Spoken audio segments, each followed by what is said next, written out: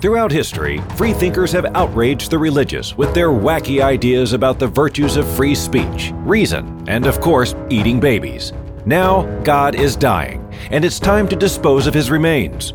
From the pits of hell, Satan sends two puppets of the imperialist West and the Zionist Jews against God, Islam, and tiny kittens to bring you their propaganda and conspire for a new world order.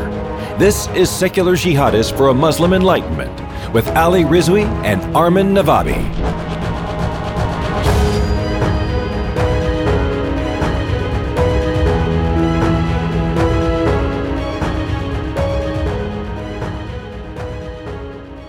Here it is, everybody. Welcome to another episode of Secular Jihadists for a Muslim Enlightenment. My name is Ali Rizvi. I'm the author of The Atheist Muslim, A Journey from Religion to Reason. With me is Armin Navabi, the author of Why There Is No God, and the founder of the amazing Atheist Republic. That's atheistrepublic.com. And this is our podcast, Secular Jihadists for a Muslim Enlightenment. And we're very excited to have a very special guest today, someone who I actually happen to know very well. And this is, so I'm going to introduce everybody to, well, I mean, not for a lot of people. She doesn't need an introduction again. So there it is. Alishba Zermeen. Welcome to the podcast. Yo, what's up? Okay. How's it going? You'll finally get to have your money's worth. The only quality interviewee you've so far heard on this show would be me. So congratulations, Patreons. So as you can see, she's a big fan of modesty culture. You know, for all those people out there, modesty culture. Anyway, this is so. Alishba, I'm wearing a hat. It's the same as a hijab. Okay, so Alishba. So here's what I know a little bit more about her than the average person, so I will introduce her really quick, and because this is the stuff that she actually won't be very modest about, so I'll tell you about her. Alishba grew up in Karachi, Pakistan. When she was an adolescent, just a teenager, she got a scholarship, called the United World College Scholarship. Now, this is the same scholarship that Malala Yousafzai got in the UK, and Alishba got it, and she went to do high school at a private school in Victoria, in BC. So she was flown out there, first time she'd ever been on a plane, went there, pretty much kicked ass in high school, then got a full ride scholarship at Earlham, where she did a liberal arts degree. And now she's just a woman of many trades. I mean, she's a professional photographer. She's also, what did you do, Alishba? Human development and social, some really complicated shit. I do you. Okay. Let's not, yeah. We should, yeah. And she is also a Disney trained photographer. She's a photographer who actually trained in Anaheim in Disneyland. So she does a lot of things very well. And so I'm obviously biased because she is my wife. We happen to be married. And she's here fresh off a Facebook ban. So she was banned by Facebook, not the first time. Several times she has been for some really amazing things. I'll tell you one of the previous times, and let her tell you the rest. That one of the previous times was when there was a woman, an actress who was killed. Her name was Qandil Baloch. And Majid Nawaz wrote an article about this too. She was killed in an honor killing by her brother. She was murdered. And there were a lot of Pakistani men defending the murder because they thought she was too immodest. They thought she was too whore-like. And Alishba basically called out all of those men who were who were actually defending the honor killing. And she seems somehow to have an army of Pakistani pious Muslim men who somehow mass report her shit, and they're always harassing her. I think she now has a very, very thick skin about it. And they keep on getting her banned, and we keep on getting her reinstated. This time, when she was banned, she was reinstated within 24 hours. So everybody out there who saw the tweets, who shared, Jerry Coyne actually wrote a post about the ban. That also helped. And Facebook has reversed the ban. So welcome back to Facebook, Alishba. But can you tell us what you were banned for this time and go into that a little bit to start? Well, I'm Islamophobe, and I take pride in that. But I also like most Muslims. I think every reasonable person should be scared of any religion, be it Islam, Christianity, Judaism, Hinduism. Yeah, so what happens is that every time you try to talk about the facts, the religious sentiments do get hurt because a lot of people actually aren't too well versed in their own religion or in their own nationalist agenda. They're just like repeating what's being taught to them. And a lot of the people who are well versed, they're either atheists or they join ISIS or, whatever version of ISIS exists in their religion. So that's basically what it comes down to. So the normal people kind of get caught up by all of these so-called, scholars. So what the trend that we have seen recently is that there's a lot of secret groups on Facebook that are created by Muslims. A lot of them, for the most part, are Pakistani Muslims. Because Pakistan tends to get butthurt about a lot more things. During the whole The Innocence of Muslims movie fiasco, YouTube wasn't banned in Saudi Arabia, but it was banned for like close to 2 years in Pakistan because, Pakistan is the champion of Arab imperialism. So what happens is that in these secret Facebook groups, they have compiled a list of atheists and anti-Islam rhetoric, people, profiles, and people who go about telling their views that disagrees with their religion and their beliefs. And these are very, very hardcore fundamentalist people. So short of actually coming to my house and killing me, because they can't do that because I don't live in a batshit crazy country, they attack the online presence of these people, including myself, and that's how the mass reporting gets out. Now, Facebook is too naive and too stupid. Other than the fact that a lot of their, reports, scanning report, all of their people are outsourced and are based in countries where you will see a lot of Muslims moderating it too, or, guilt-ridden, regressive liberals moderating these things. So when all of these things get mass reported, then Facebook automatically takes off the thing, and then it goes for manual revision. If you appeal to it or, somebody double checks it, manual revision is the second step. I know all of this stuff because it's happened to me so many times, and almost always I've had the ban reversed within 24 hours. This time it was not because of my doing, it was because of everybody else. So that's really awesome. Thanks. But that's how all of these secular atheist pages and profiles get reported, and not the, anti-Semitic pages, not the, pro-ISIS pages and things like that. Those things are in thousands on Facebook, but they never get removed because there's no organized movement to have those pages removed. Like there is an organized movement to have atheists and ex-Muslims pushed out of social media. And there is another problem here. Pakistani government a few months ago had recently formally requested Facebook to release the names and profiles of Pakistani atheists and activists. Naturally, Facebook refused that. One of the few moral good things Facebook is still able to do, apparently. So Facebook refused that.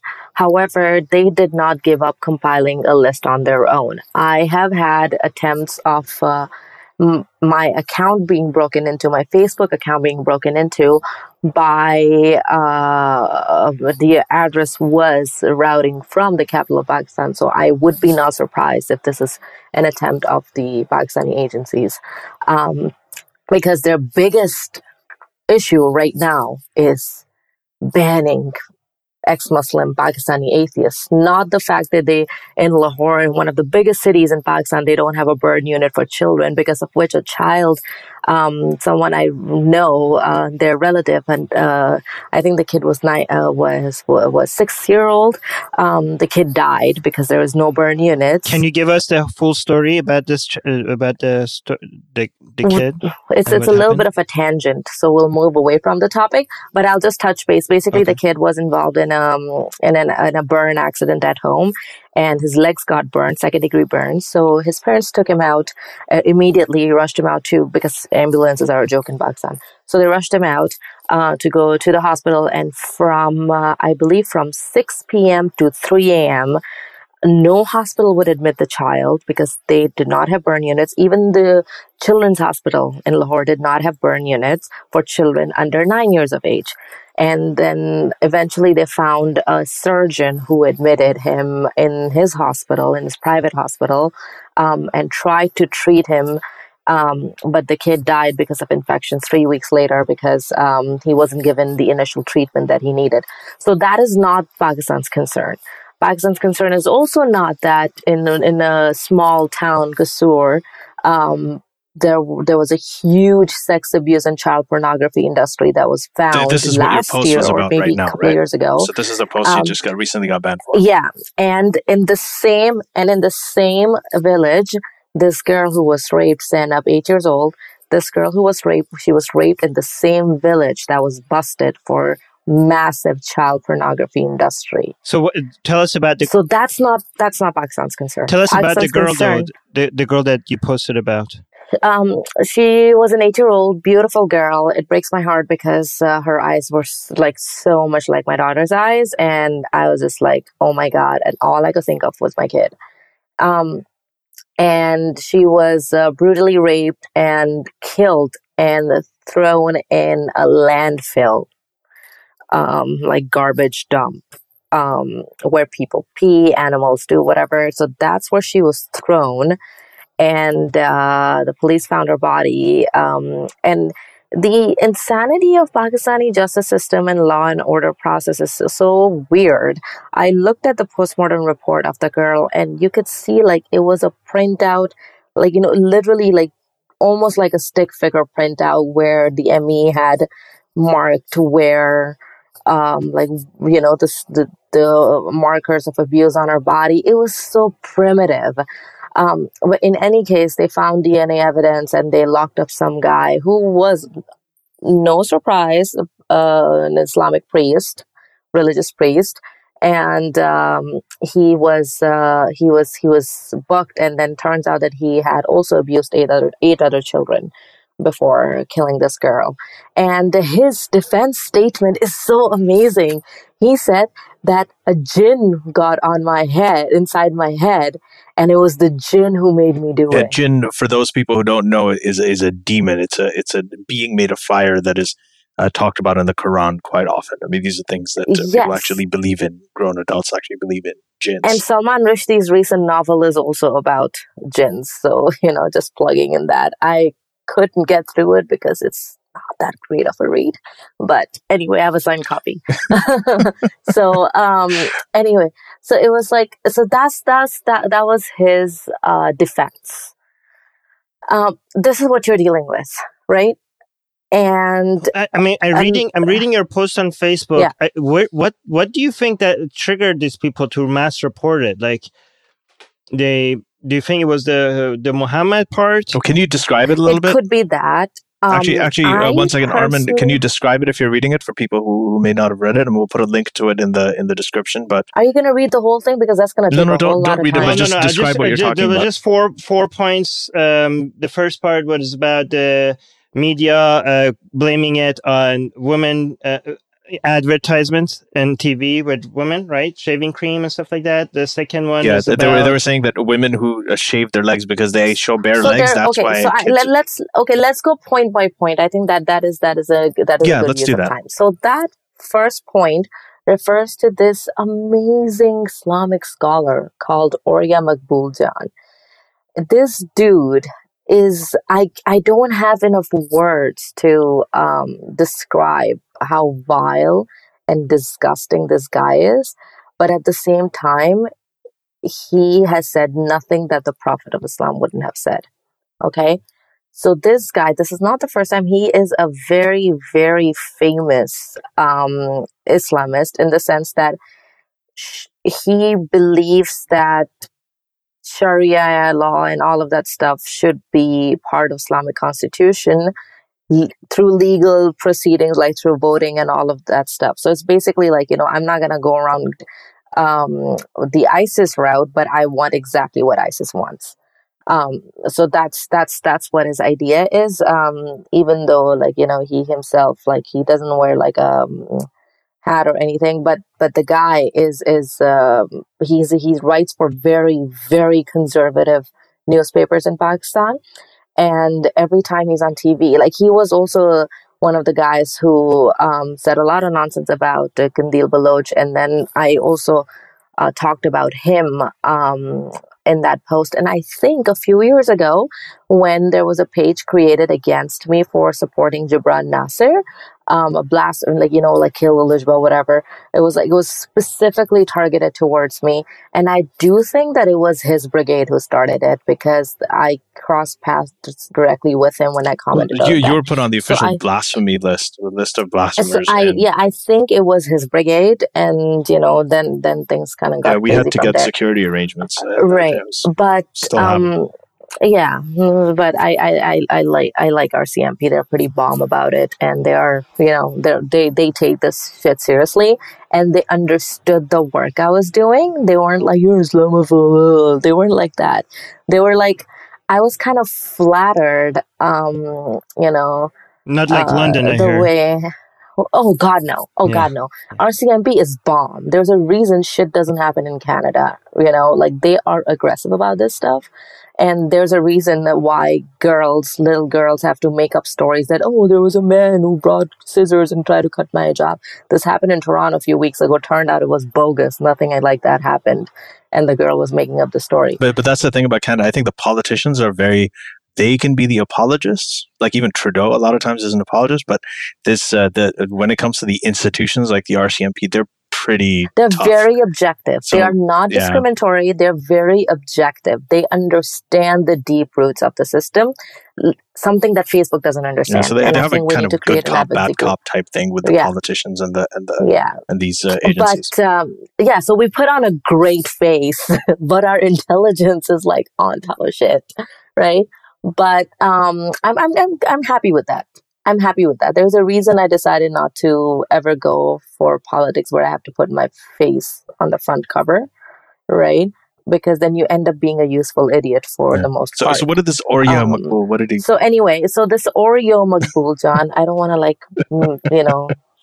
I like Oreos. Okay, I don't like Oreo. So this OMJ dude, he went on national TV, and this is word for word translation of what he said in Urdu, okay? He said that when you show, like, when women take a bath and if they shave their legs, they don't take their picture shaving their legs, and we don't make a video of them shaving their legs. But we show that on TV to advertise women's shaving creams. And when men see that, they get sexually frustrated. They see that leg and they see that shaving thing and they see that sexy leg. And that's why little girls get raped. Can you make sense of that? Jesus fucking Christ. Or should I say Muhammad fucking Mustafa? This is word for word what he said. Like, word for word, literal translation.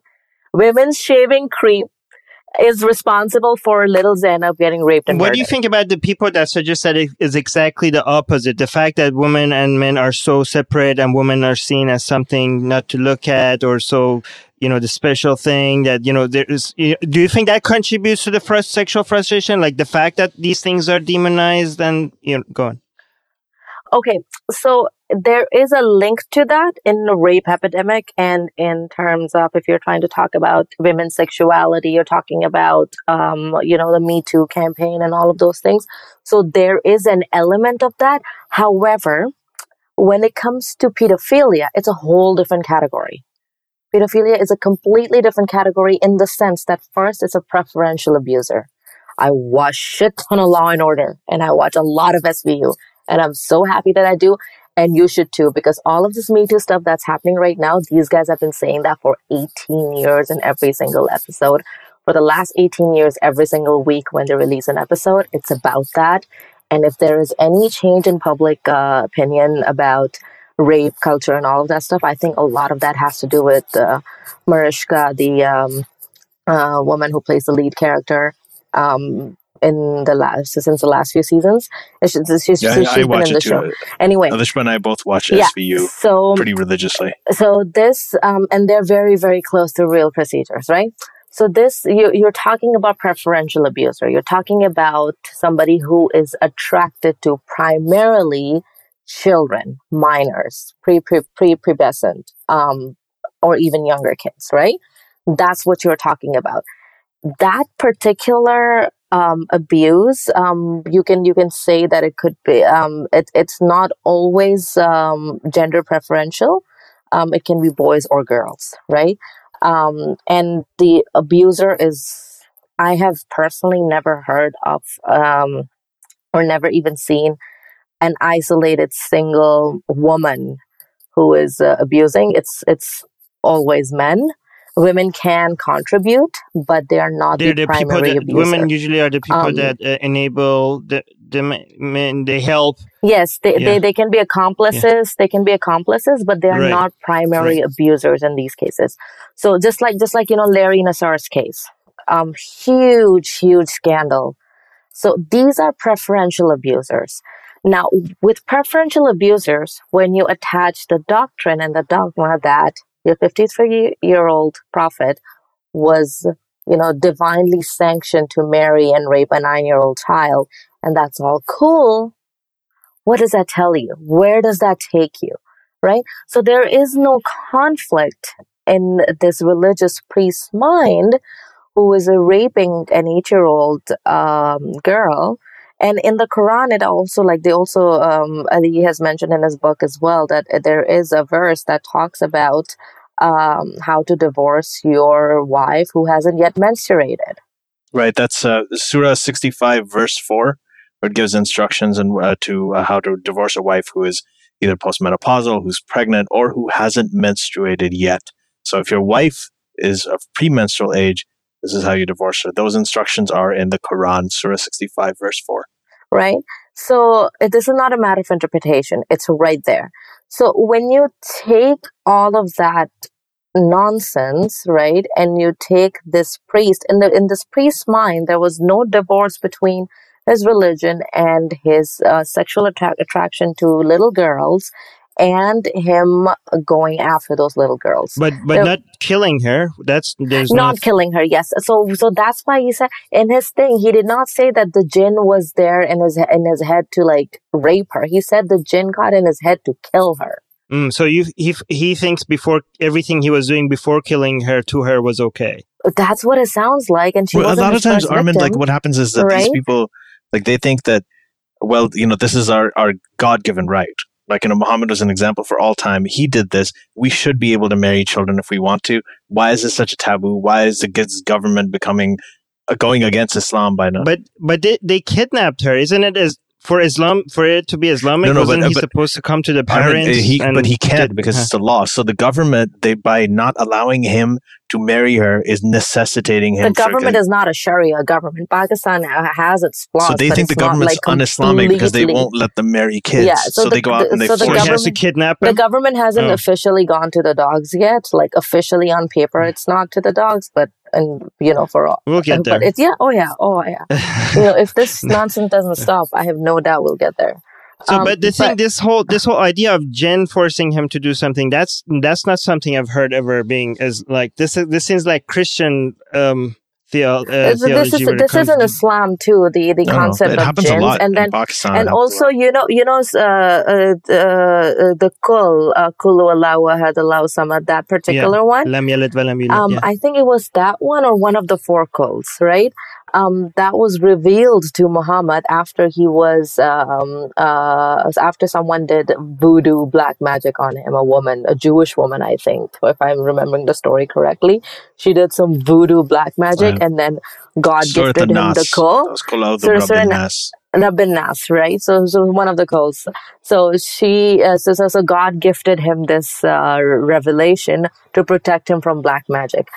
And common sense also dictates that if you're going to believe in a God, you're also going to believe in the opposite, right? But so this is the mentality. So I don't know if there's anything about remorse for her raping a kid. I don't know, because in his mind she was adult. She was an adult ready to have sex. She was an adult ready to go. But there's a deeper root. Wasn't she 8? She was an 8-year-old. She was an 8-year-old kid. Isn't she supposed to be, according to him, at least 9? I don't know. Well, I don't know what was going through his mind. 7, actually. The only portion of his testimony that we have heard, or that that has been released, is that there was jinn in my head when I killed her. Right. So that is the only part of his testimony that has come out. How was he even free, given that he had previously done something like this? I think they never found. It's. You have to understand that sexual abuse, especially when it comes to kids, it's such a taboo thing that, first of all, a lot of kids don't even know that they're being abused. You're talking about a country like Pakistan where there's no such thing as sexual education. Even the girls who were at USA gymnastics facilities, even they didn't know that they were being molested by their doctors until, It's later. Common practice in Afghanistan too. The Bacha I gotta say, and I've told Alicia about this before. Every girl, at least I know, that I've ever met in my life from Pakistan has been molested. I myself was molested as a kid in Pakistan by, like storekeepers, a rickshaw driver. Rickshaws are like rickshaw taxi driver. It happened. It's a very, very common thing. It's almost so common that people actually even joke about it later, and they make fun of it. It's actually really, just part of a culture. It's bizarre. I think my mom was super, super paranoid, and she was literally a hawk. So I personally never experienced any child molestation. However, when I was in 5th grade, there was this guy who used to, every few months, he would show up right outside our all-girls school. And while we were waiting for a school bus, he would be on his bicycle and he would drop his pants and masturbate in front of 5th graders and younger girls, and then leave 10 minutes later. For how long? How was he not arrested? I think I saw him on and off all the way until I was out of the school, which was grade 10, so 5 years. Wait, so how come somebody that allegedly burns the Quran doesn't get away? And somebody that does this for 5 years, nobody does anything? So you're not supposed to talk about it. I think that no girl, and myself included, talked about it because that would admit seeing a penis, and seeing a penis is like, you're going to blame the kid. That's what Oriya Makbul was doing. That's what her post They're was like, about. why were you looking at him doing that? So if they're like, if you know what he was doing, that means you were looking at him doing that thing. That means that you're in trouble because you were looking at him doing that thing. But you were not looking at him doing that thing, be like, oh, I wish you would put it inside me. No, you're looking at him being like, what is wrong with him? Right? So none of the girls ever talked about it among themselves. And nobody reported. And until, I don't know if he stopped after, I am pretty damn sure that he absolutely molested some people. I don't know who. I don't know if they were from my school. I have no idea. But this happened. So I went to an all-girls Catholic school. And Catholic school right outside the school. Pakistan? Oh yeah, they're good. There are a whole bunch of schools. And they're not like indoctrinating you with Bible or anything. But isn't that illegal to teach Christianity? Because you were not Muslim. So we weren't taught Christianity, right? Like if you're a Christian student, you have in your religion period, you go to the chapel to study the Bible, and the Hindu girls go study the national ethics course. And Hindu Parsi, like there's just one centralized ethics course. And then for Muslim students. Yeah, there was a it's not Islam like Saudi course, Arabia. and so that's how they Saudi divide Arabia, it. other religions are Yes, banned. it's not like Italy. It's not like the Catholic school. The concept of Catholic school is very different in the Western world than Pakistan and India. Pakistan and India, because they were the like before the British system was like British O-level system was introduced, Catholic schools were the best schools you could send your It's kids missionaries, basically, right? because the teachers were foreign trained and they were very, very educated. English. If you want your kid to learn English, you send them to a Catholic school. So this And sounds like good Pakistan manners. needs a Me Too movement, that much more than the U.S. So something like this did happen after the Kandil murder, but it a lot of girls from elite university campuses, where either those students who are at those universities, either they go on to study or get jobs in U.S. and European institutions, or they stay back and are coming from wealthy families. So they're already privileged class. So they started this movement. Then what happens is the movement gets this connotation that this is something that is a Western conspiracy, and this is a conspiracy to lure our women away. And it makes no sense to me because you are attributing everything good to the Western world. It's not making you look like, any good if you say that women's rights are a Western concept. I feel like, it's a pretty bomb concept. What does that mean? Lure a woman away to what? Lure women into the world of fahashi, into the world of vulgarity. By right? telling into people that you shouldn't, it doesn't make sense. Like by telling people that you have been molested or you have been, how is that? Isn't that the exact opposite? Because all of that stuff is tied to sexual liberation. All of that stuff is tied to sex education, right? When the Ontario provincial government mandated sex education for all kids in primary school, there was a huge protest against it. Majority of those people were Muslim people and some conservative Christians. Of course, they weren't able to do jack shit because, again, #Canada is awesome. But America's hat is awesome, man. It's awesome. But what happened with is this the same mentality? It's the same mentality that if you talk about sex education, you're talking to your kids about sex. If you're talking to your kids about sex, you are telling them these things too soon, and they're going to know exactly what it is, and they're going to want to explore, right? And when they're going to want to explore, it's going to lead to sexual liberation, which leads to vulgarity, which leads to a sexually free world, which is anti-Islamic, and then they might start dancing. Which means which means the whole world is going to crumble and Qiyamah is near. It's a twisted concept. Do you think it might be the exact opposite? Do you think it might be that if women are empowered to decide what they want, then they're less available, like they don't get to just get... that's also, yeah, the sexual liberation is part of the whole, that is the whole thing. So religion, when it tries to control women's sexuality, is trying to control women as a whole, right? And through sexuality, they control their finances. Through finances, they control their families, their kids, and everything, right? So if a woman divorces a man, the kids go to the man. Pakistan, yeah. Right? Is that why they're also against some Taliban and people like that are against education? Because the more they're empowered, the less control they have over women? Yes, that is common sense, right? That's how it is.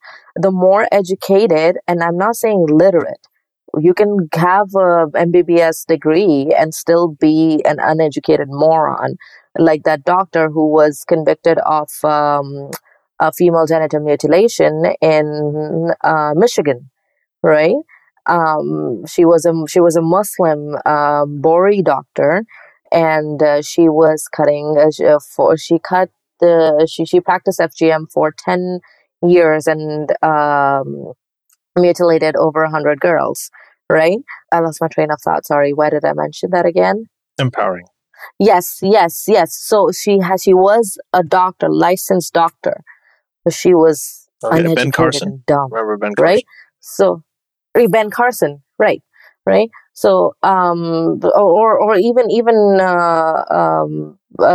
what you call it, almost in Trump's entire cabinet, right? So you have that situation. So it's the more educated the society is as a whole, the more moral the society is, and the more moral the society is, the more liberated the society, the more tolerant the society, the more accepting the society is. And when you start having these things, then you start having democratic process.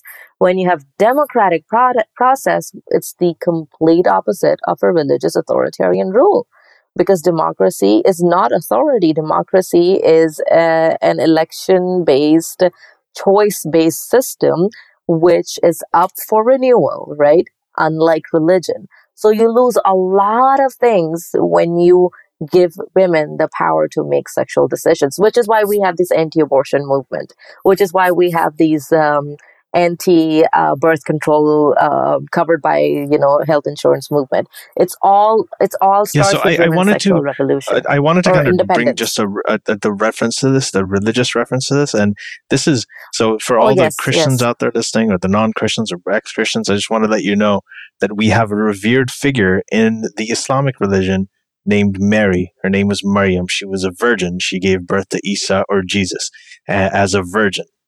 And the whole idea, as it is in Christianity and it is in Islam, is that Mary was a chaste, pure, innocent woman. There was innocence associated with that virginity. There was chastity, and there was purity associated with that virginity. And that's how she gave birth. No penis had ever touched her. No man had ever touched her. And that's why she was so pure and innocent. Well, except Jesus. Now, this is what this ultimately implies, that if she had been touched by a man, she would lose her innocence. And we use these terms. We use lose our innocence, lose our virginity, lose chastity. She would have done that, and this is the underlying like a used product. Like a used product, right?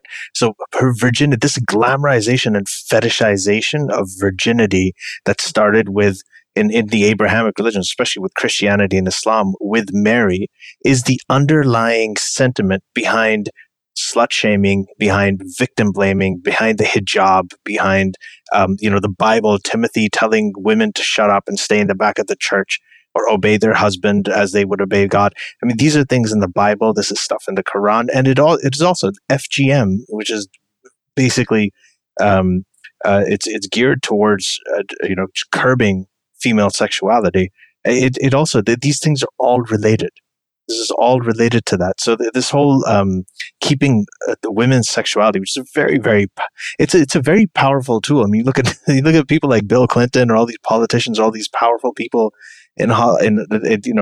these politicians who work their entire life not to make a single mistake, and ultimately they're brought down, because they're having an affair, or, there's Monica Lewinsky, or, whatever it is. Yeah, I don't think it's got anything to do with female sexuality. I think it's got everything to do with male sexuality and the lack of control. Elishba, you're getting me wrong. I'm not saying that. I'm saying that the female sexuality in women is an extremely powerful thing, right? And it's something that men have tried to curb for their advantage by making women feel bad. Now, if you look at the Bill Clinton, Monica Lewinsky thing, she was a 21-year-old intern, who was she had an irresistible guy who was like the most powerful man in the world. He was a 50-something-year-old guy who was married with a daughter who was almost this woman's age. Who got slut-shamed? Bill Clinton came out of that unscathed. Monica Lewinsky to this day is slut-shamed for it. And her entire career, like she must have been a super brilliant student to be able to intern at the White House. The White House, yeah, right? And I always tell people, I'm like, a lot of men who, whenever I heard it, I used to tell them, I'm like, listen, someday your own daughter is going to blow a guy, and it's probably going to be in the back of a truck. It's not going to be in the Oval Office. So your daughter is going to do it at some point. So just it's not a matter of and this brings me to the second pointer that I made, because FGM and all of these things are like, very, I would say, for lack of a better word, graphic, tools of power, tools to, control women. Same as hijab. I'm sorry? Same as hijab. Yes. Yeah. But yeah. if you look at the comments of Pakistanis on these viral videos made by, I don't know, like how many different pages, Pakistani pages have made this video. It's about a dance competition that aired on Pakistani TV. And it was a kids dance competition. And it was... and then they were dancing on songs like, you know, Bollywood songs, and then it was I wouldn't really say that, you know, the songs were it was the connotation of the songs were like hip hop songs, right? So it's like kids do hip hop music here too, kids dance here too. But what these videos were trying to say in explicit words is that when you encourage little girls to dance on national TV and dress like this, and by dress like this they mean the girls were dressed either in jeans and tops or like fully covered, right? Like you couldn't see their body as such. So they're like, but they were wearing fitted clothes. So just like girls do when, like little girls do when they go to the gym or when they go to dance classes, these people, Jesus fuck. So these people made this video that because of little girls dancing on TV on dance competitions, it encourages men to go and rape them. And then everybody started saying shit to their parents. These parents should go to hell. It's this when this thing happens to their daughter, then they'll realize how wrong they were. People literally said that these parents who send their kids out for dance competitions deserve their girls raped, their children raped, because they are enticing the men in the nation to go ahead and rape kids. This is what they said. So girls should stop having fun because these men can't control their urges. This is what they said. So this was my second pointer, that this was the dance competition. The dance competitions happen all over the world. Ballet classes, little girls, like one of my very good friend's daughter is like 3-4 years old now, and she wears her ballerina costume. I don't know what the hell these people would do if a Pakistani little girl was in a ballerina costume. Like, they would just, like, I don't know, jump into the TV screen to rape her, right? This is the mentality you're talking about, that they think that girls competing in a dance competition, all the girls under the age of 9, is the reason why little girls get raped. And programs like this should be banned. And why are parents allowing girls to dance? They literally said that. And whereas the same dance competitions for boys, nobody gives a shit. Yeah. Alishba, I just want to read out the last part. You wrote the last point in your post. Because, you know, this is... And after that, I have a couple of questions. Yeah. The last... these are several points that Alishba made in the post. And then the last one was that there was this idea in Pakistan after this little girl was raped, that rape started happening when Indian cinema and the Western media started getting broadcast access in Pakistan. So this is one of the things that people in Pakistan think, that because, you know, Indian cinema and Western media and everything is now getting into Pakistan, people watching this, and it's making, you know, these poor Pakistani men go out and rape kids.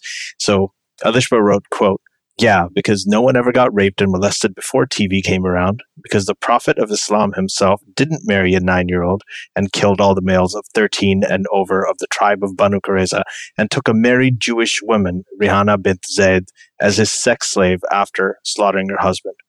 And this is obviously historically true. It's documented in Islamic history.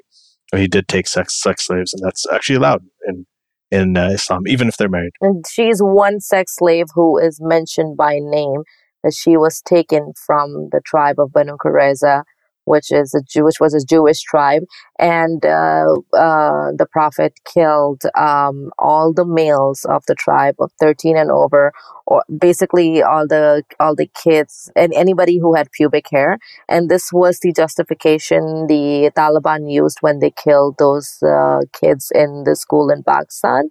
So just to be clear, that's a sign for them. That's a sign that they're adults, so it's okay for them to kill. Yes. Yeah. Okay. So they killed all of the males, including Rihanna's husband, and then he took her as his sex slave. And then later on, it's said that she converted to Islam willingly and happily. Who the hell knows? As slaves often do. Yeah, because slaves have all the liberty to do that. Right, just like well, a lot of Muslims will say this was the norm at the time, and also slaves were treated better under Islam than. Oh my geez! Like, oh my God! Thank you so much that you're treating me so nice. You're giving me 2 days of food and raping me every single night because a sex slave has the choice to say no. This is actually the example that ISIS is following when they follow the Muhammad's example. This is actually the. But what I say to that whenever they say, "Well, this was the norm at the time," is that so you're agreeing that that the life of Muhammad should not be applied today. So you're acknowledging. So when I say that and when I quote these things, they go batshit crazy. They actually can't refute it, right? Unless you are like completely deranged, like somebody like Kashif Chaudhry or Qasim Rashid, who were like, oh, actually, Aisha's age was 18 years of age. The concept of 18 as a marital adult age is a very, very recent concept. Yeah. As recent as like 30 years. They just happened to find it for 1400 years. It was always marriage at 6, sex at 9 with Aisha, no dispute until recently where in the West became 18 for it to be okay. Yes. Now we have no new document. We have recent. If you add this number to this number and this from here, it will add up to 18. It's very interesting because the document that they're taking this number from is the same document that actually tells you that it was 9. She was 9. Oh, guys, I just got a revelation. I got a future tweet from Qasim Rashid that Raza Aslan just tweeted from 60 years from now that says, well, Islam legalized gay marriage before the West ever did. Oh, okay. Let's see if tweet so basically that's what they so the people who are actual who are not crazy in their head, who are not trying to tell that the snake is actually my little puppy dog, those people, they have no answer to this, right? Like, if you're talking about following Sunnah, they're saying women should cover themselves because this is Sunnah. Okay, then that means that you should also have your 9-year-old daughter married to a 53-year-old man, and you should also start wearing that Western blazer, and you should also start wearing that Western suit, and go wear what the Prophet wore in Saudi Arabia. Why are you wearing these clothes? Right? But that doesn't apply to them. They're like, no, you don't know what you're talking about. You don't know Islam. I'm telling you exactly what you should be doing if you want to propagate Sunnah. Why Sunnah only comes in when it's about women's clothes and a child getting raped, and then saying that it's women's fault that the child is getting raped, or it's parents' fault who let their kids dance that the children are getting raped in Pakistan.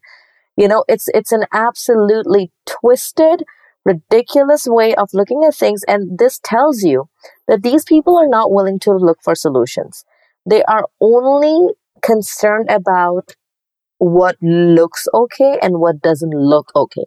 They only care about appearances. They only care about if Islam is looking bad according to Western standards, or if Pakistan is looking bad. They are not interested in finding the root cause, and they're not interested in solving any problems. Okay, so Alisha, if you were leading, like, let's say there was a Me Too campaigns, a movement happening in Pakistan, and you were one of the leaders, what would be some steps that you think, some issues that need to be addressed and steps that need to be taken in Pakistan? Mass male castration. Oh. Just kidding. No, honestly, okay. Calm down, Trump supporters. I don't even know where to begin answering that question. I really don't know, because everything in the country is so fucked. I was actually thinking about it today, that the only way, and I know it's going to sound ridiculous, especially because you have seen what happens to when you have secular dictatorships like, the Pahlavi family in Iran, and it just like goes to shit, right? You can't impose secularism in order to stand out. But what else can we do, right? When the government is buddies with terrorist organizations and they let them do their thing as long as the terrorist organization agrees that they will not try to take over Pakistani army. This is the agreement they have. As long as they don't intervene in Pakistani army is doing, Pakistani government is not going to intervene in their madrasas, in their religious schools, in their religious teachings. This is the pact these fuckers have. What the fuck do you do in that situation? I don't fucking know. Well, I think you need to, there is no top-down solution to this. There needs to be a slow bottom-up educating people education. How can you have bottom-up solution when anybody who even tries to give you an alternative idea gets killed or has to run away from Pakistan? That's where we come in, right? As atheist activists, it's reaching out. So but is there mass support for it among women? Because you see with My Stealthy Freedom in Iran, you have one woman taking off her hijab, and by and large, you'll meet a lot of people. They'll get a lot of people come out and they'll join and they will take that because risk. their grandmothers but in Pakistan, you don't have atheism is growing in Pakistan, though. If you look. Let me tell you something. If you look, from all the countries that like Atheist Republic, our number one fan base is from Pakistan. That's yeah. But you also have to see it may also be people trying to keep tabs, right? Yeah, but you could see the level of you could see the comment section, the fan signs that we get. I want to believe that that's the case. However, I can't tell you if it's the accurate representation. A and B. To answer Ali's thing, Ali, I'm sorry, what was your question again? Oh, no, my question was that in how many women are actually in support? Because from what my experience is that... So in Iran, yeah. So you're talking about Iran, right? In Iran, their grandmothers remember not wearing the hijab. Their grandmothers remember going to universities freely. In Pakistan, there is no such thing. There really isn't. Because they have really never experienced the fully oppressive religious regime. They have never experienced it, right? And when you're talking about women, I will tell you that, that point I talked about, like, oh, why are these parents letting their girls dance? Majority of the comments were from women, from mothers. They weren't men. They were there were some asshole men, yes, but majority of them were coming from women because that's how ridiculously brainwashed they are. And just let me make this one point really quickly. In Pakistani weddings, a wedding where women can dance, and it's not just in Pakistan. I used to do a lot of wedding photography before, and every single Pakistani or Indian Muslim wedding that I shot, any wedding where women were allowed to dance in front of men or with men was considered a liberal wedding. Whereas a lot of weddings and because I'm a female South Asian photographer, so just because of why, my appearances, I ended up attracting a lot of conservative clients because they were looking for a female photographer who would be able to photograph the female only part of the ceremony. Those women were only allowed to dance when women were there, and even then only some of them were allowed to dance, and even then none of them were doing anything remotely sexy. Their dance was so bad. I was like, it's just better if you don't dance, right? So you can see that they really, really want to.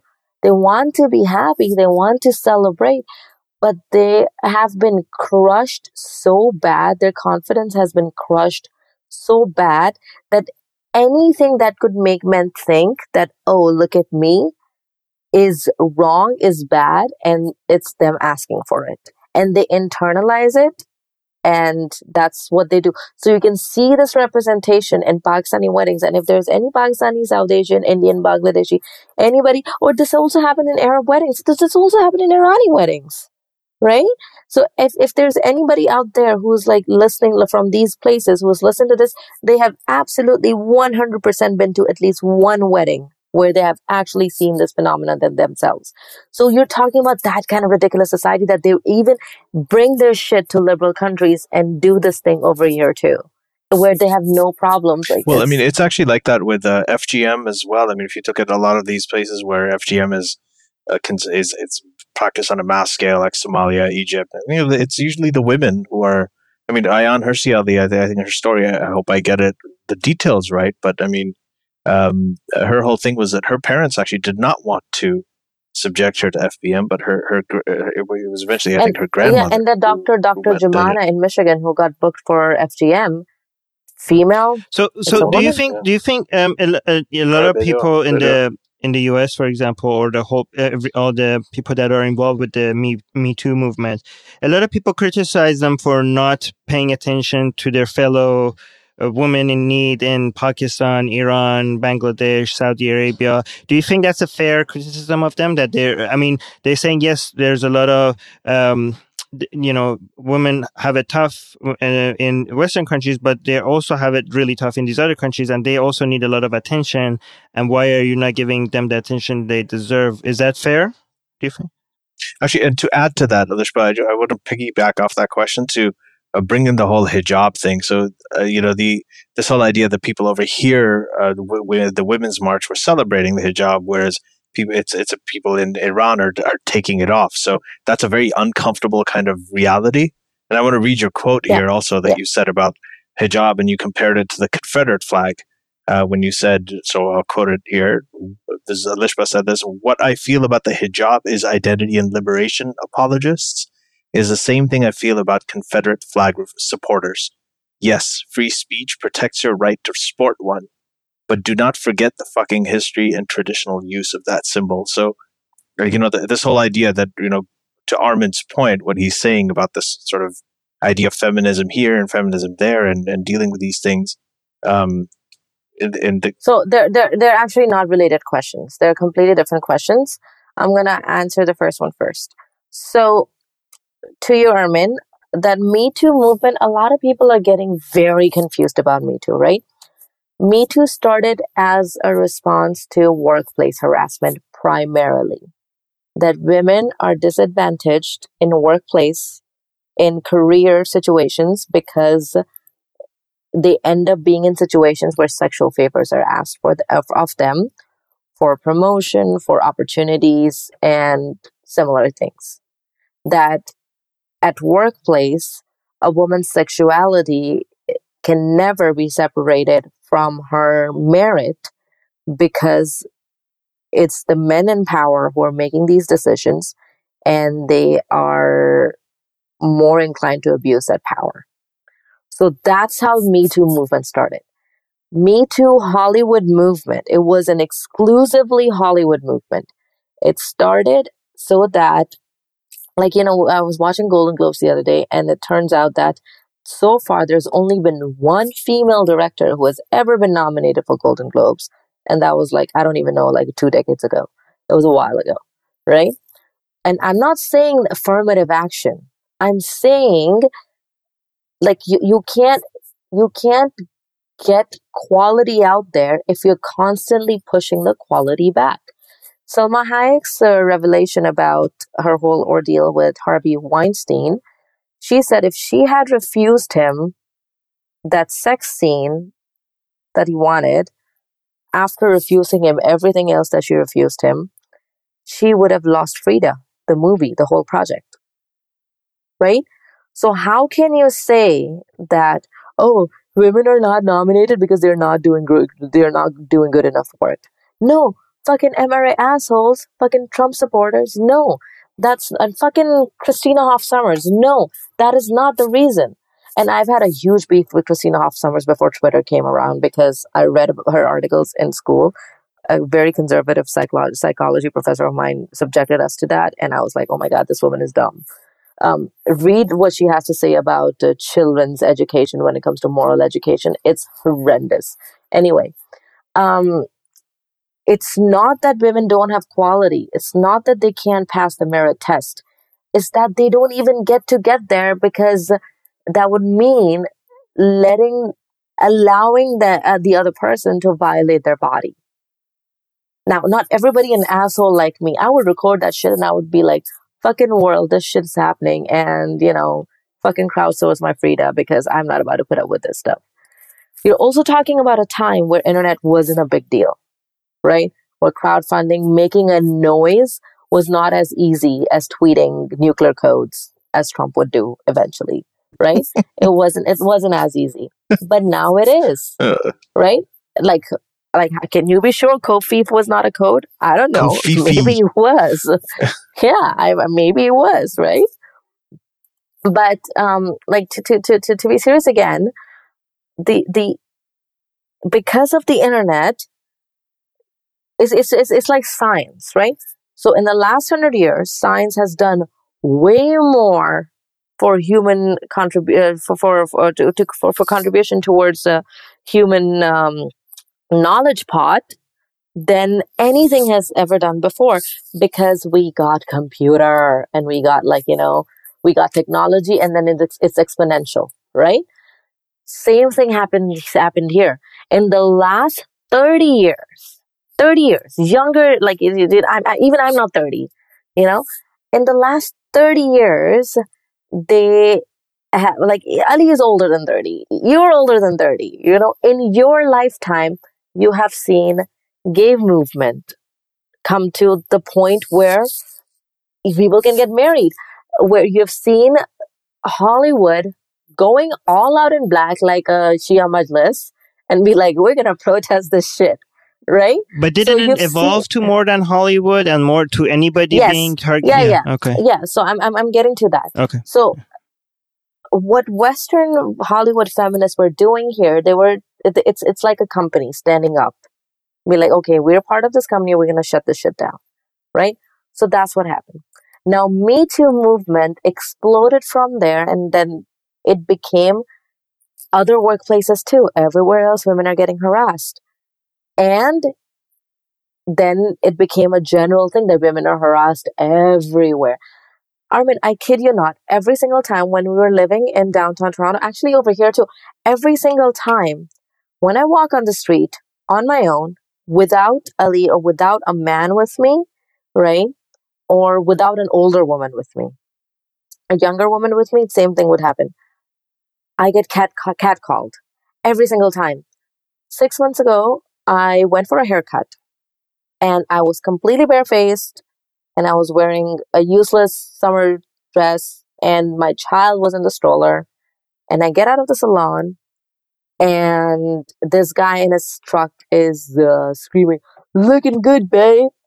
And I lost my shit. I later thought, and this is how problematic the system is. First, I lost my shit and I went ahead and said, can you guys ever fucking exist without calling out a woman who is on her own? Can you exist without doing that? Then when I walked away, I felt stupid for doing that. You know why? I was like, my kid is in the stroller. She's only a few months old. What if he had a gun? What if he had decided to come out and kidnap me? What would I have done then?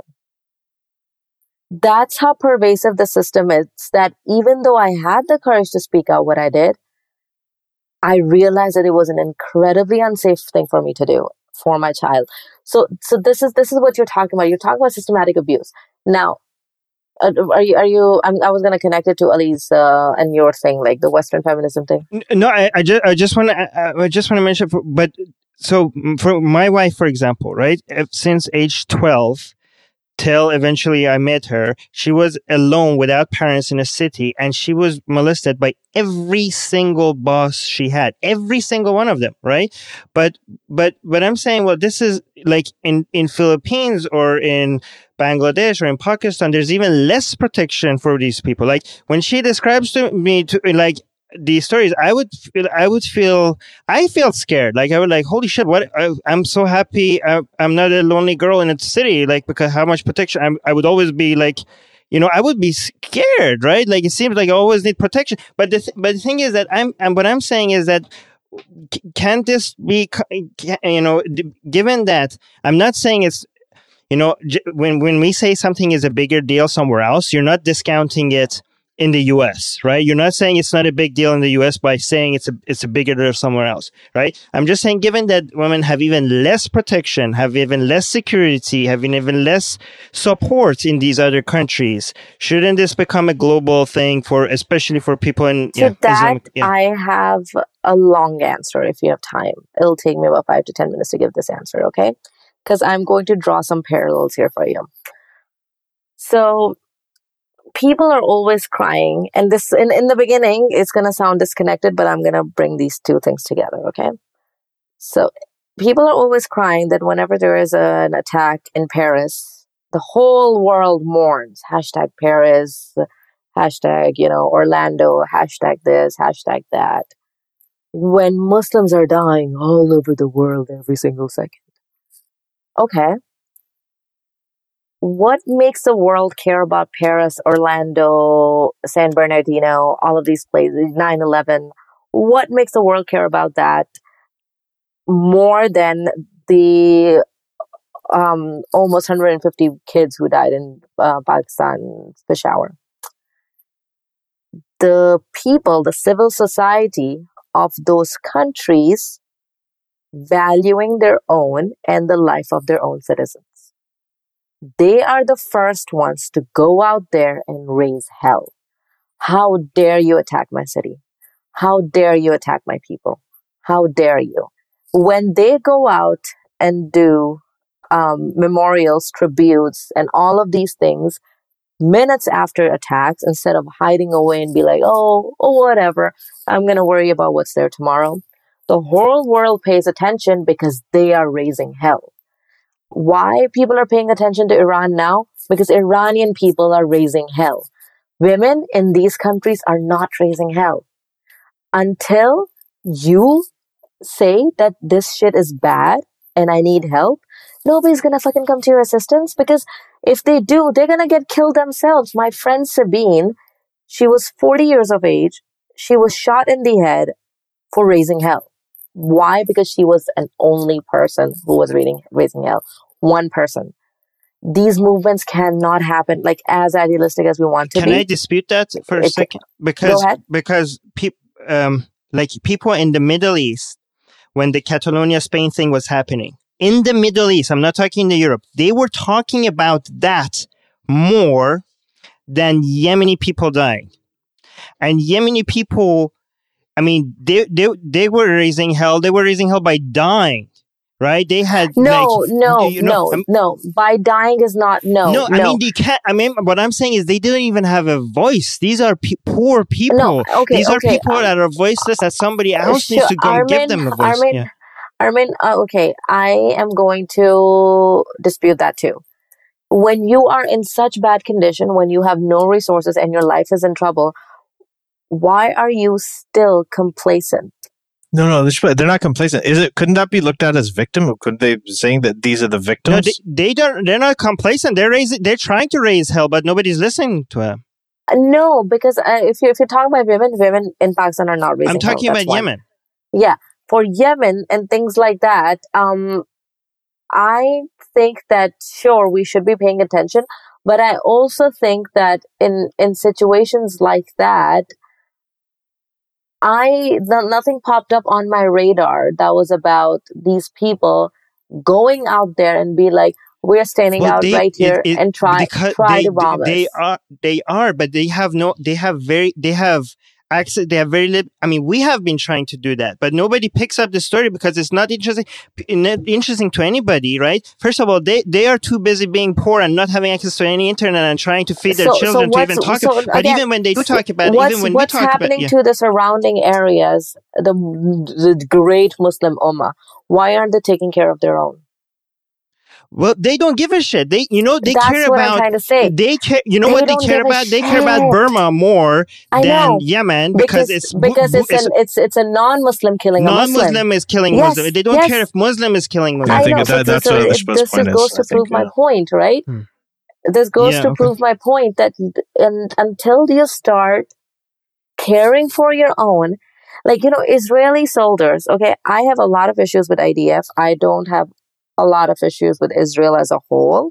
I have problems with settlement. I think settlement should be stopped because it's ridiculous. And I think IDF has some really fucked up programs they need to stop too. But I have friends in IDF and I have friends who are Palestinian, right? And those friends are friends among themselves too. Like, to the point that one of my friends, one of my IDF friends, Do you want to explain? secretly had, yeah. That's Israeli Defense Forces, right? One of my IDF friends had to secretly smuggle my Palestinian friend into Israel, and vice versa, so they could attend, weddings or whatever, in each other's country. So it was pretty crazy, like how close these friends are. So when an IDF soldier dies in Palestinian territories, and Hamas is saying release 10 of our terrorists, and then we'll give you the dead body, they will do that. Oh, often it's actually hundreds. It's not even for 3 dead soldiers. Yeah. I'm just giving a rough example, right? That this happens and they would do that. Hamas, on the other hand, would deliberately go ahead and hide weapons in schools and hospitals. And then be like, oh, look, they're targeting children. IDF tries to avoid it. Sometimes, I don't know what their mentality is, how these defense forces work in terms of collateral damage. And it's just sad. I don't think it should happen. But if you're creating a human shield, what does that say about what value you place on your own human life? And the fact that your enemy is so much better than you, that they care about your human lives more than you, that this works, that that this works on your enemy, that their moral standards is higher than yours. Yeah, than yours. So this is the kind of ridiculousness you're dealing with. And then with Me Too thing, women, why don't they speak up? They have no agency in countries like Pakistan. They're fucked. In the Pakistani marriage document, the Muslim marriage document, majority, 99% of brides sign on a blank document. And I'll tell you that you don't even have to be a villager for that. Recently, a 30-year-old Pakistani women's cricket team member got married. I happened to saw the photo of her wedding document, and my father, he was just like, did you see that? I was like, why? What's wrong with this? It's like, it's a blank document. Never ever sign a blank marriage document. And you know why they do that? When the bride sign it, the priest takes it away.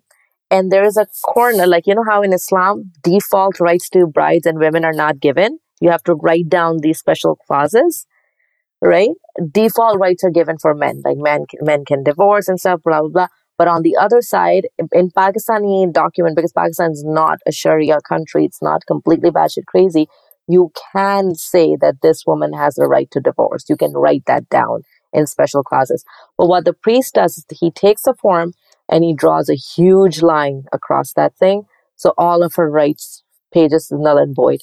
It happened to my mother too. My mother's marriage documents is it's got a huge line on it too, right? And nobody explained the document to her, or to my dad even. The first time they ever saw a document was when they were getting married. They were like, what the hell, right? So women have no agency in Pakistan. None. Zero. A friend of mine was in an abusive marriage and she couldn't leave because the kids would go to her husband, right? So you are in this kind of situation. Now, if you are a woman living in Pakistan and saying Kandil she did nothing wrong, people are going to be like, oh, so you're all ready to have sex with everybody and anybody. Let's do it. They will slut shame you. They will do that to you. So how women find agency in that kind of environment. And they think that you're deserving of if right. rape. So how women find agency in that kind of environment? They subscribe to the male doctrine, endorse the male doctrine, and that gives them a voice. That's but can you blame them if that's what they've been brainwashed to think? I cannot completely blame them. I cannot. However, I do think that there is some blame there. If you are in that kind of situation, you can collectively speak out. But the problem again comes down to kids. And I completely understand now more than ever that what you wouldn't do to make sure that you're never separated from your child. So they hold that against women, that if you leave a man, the kids go to the man, right? So there's things like that. And there's justification for that. Oh, the woman is going to go ahead and marry somebody else, and that's going to subject the child to molestation or some sexual predator, because that father is under the adopted father. In the adoption in Pakistan, in Islamic doctrine does not exist. So the just like the Prophet of Islam married his own daughter-in-law, who divorced his adopted son. His adopted son's wife, and then he got a revelation very conveniently saying that your adopted son is never going to be your real son, so you can totally marry his. And that's why Canada has banned adoptions from Pakistan, because Pakistan gives you guardianship if you're adopting a child. Pakistan has no formal adoption certificate that gives you parental all of this rights. Because Muhammad became attracted to his adopted son's wife. So many people have to go through so much shit because Muhammad. Because of him. Right. Yes. A lot of kids have to be abandoned. Like one of our friends had to go through shit ton of issues adopting his daughter from Pakistan, and the ordeal was terrible for the mom, and it's just ridiculous. And and again, like, the kid was adopted, given up in the first place, because it was an underage girl who was probably raped by her landlords, or it was an incest case, and she gave birth to a kid they were willing to adopt. But it took just give a really fast summary to the people. Muhammad saw his adopted son's wife. He became very attracted to her, but he thought he shouldn't do that, because it's kind of seen like incest back then. If you marry your former adopted, because he came and said, "Look, hey Muhammad, I don't really even want her. I could divorce her if you want her, right?" But Muhammad was like, "No, this is not right. You're my son. I can't marry your wife." But then he really wanted her, so this verse came down that, you know what, your adopted sons are not really your sons. So this whole adoption process became very complicated in Islam, and a lot of people are suffering. So then after that, it's pretty much taboo. The adoption thing is all taboo. And even worse, if people adopt baby girls, I mean, we had family friends in Pakistan, and everybody talked about it. Like, once a girl got older, people would come up and just openly tell the father, "Why aren't you making her do hijab in front of you? You're not mahram." And he's like, "I'm her dad." He's like, "No, you're her adopted dad. In Islam, you can't be her father. It's not allowed. You're not allowed. She's not allowed to take the father's name or the mother's name or anything." Well, mother's name doesn't really come into the picture in Islam, but she's not allowed to. She cannot be treated, even inheritance, even when it comes to inheritance rights. They have compromised inheritance rights because they're adopted. So there's definitive discrimination against adopted children in Islam because the Prophet wanted his daughter-in-law. So going back to what Alicia was saying, but given that the things that you mentioned, that it's so hard for women to speak out, and the consequences for them speaking out, and the brainwashing and all that, doesn't that make it give us even more responsibility for people here that have less consequences for speaking out to be their voice? But yes, I agree. But Armin, how much can you say about these people, for these people, when it's very, very difficult, close to impossible, to put a face to the story that, look, this woman, these women, these hundreds of women are victims of this thing. Well, when you can't show it to people, when you don't have that emotional appeal with facts, it doesn't really, you can't get too far. However, I will say that at the same time, women like Linda Sarsour are doing more damage, right? By saying that, oh, this is liberation. No, fucking bitch. This is not liberation. It's not. Because hijab. You're talking about hijab. Yes, Right. for hijab, Right. for hijab. Yeah. And then that you're able to, wear a burqa. Yes, you have the right to make stupid choices. You also have the right to vote for Trump, like Asra Nomani, right? You have the right to make dumb choices, but I'm going to call your shit out and I'm going to tell you why it's wrong. Because all of these young Muslim girls in the Western world who are wearing hijab as an identity, even though a lot of them have no family history of hijab, right? The Western media, in order to correct their mistakes of Bush era, they started putting hijabis and all of these, bearded men as representatives, as the spokespeople for anything related to Islam. After any Islamic tragedy, they made the face of Islam or of the face of Muslims a hijabi woman and a bearded man. They made it. So in the whole process of victimization, and then I'm not saying that kids weren't bullied in school. I'm sure a lot of Muslim kids were bullied too. But does it justify taking an oppressive symbol and making it as your liberation symbol? Does it justify, would you ever consider wearing the Nazi swastika? No, as a liberation symbol, no. Then why are you making that same exception for hijab? And people are like, oh, hijab is just a piece of cloth. No, asshole, it's not. Because any woman who's wearing a hijab, you're never going to see her wearing a skirt. It's not just about clothes. You're never going to see her own her sexuality. You are never going to see that.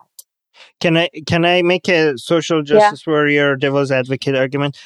So what if I say, taking off the hijab is empowerment in a country where you're not supposed to take off your hijab, right? And here, if you're discriminated against for wearing the hijab, then it's empowerment to wear the hijab. So they're saying they're not supporting the hijab or taking off the hijab. They're supporting giving women the choice to either wear the hijab or take off the hijab. That's what they're supporting. Nobody's systematically discriminated for wearing a hijab. Give me one example.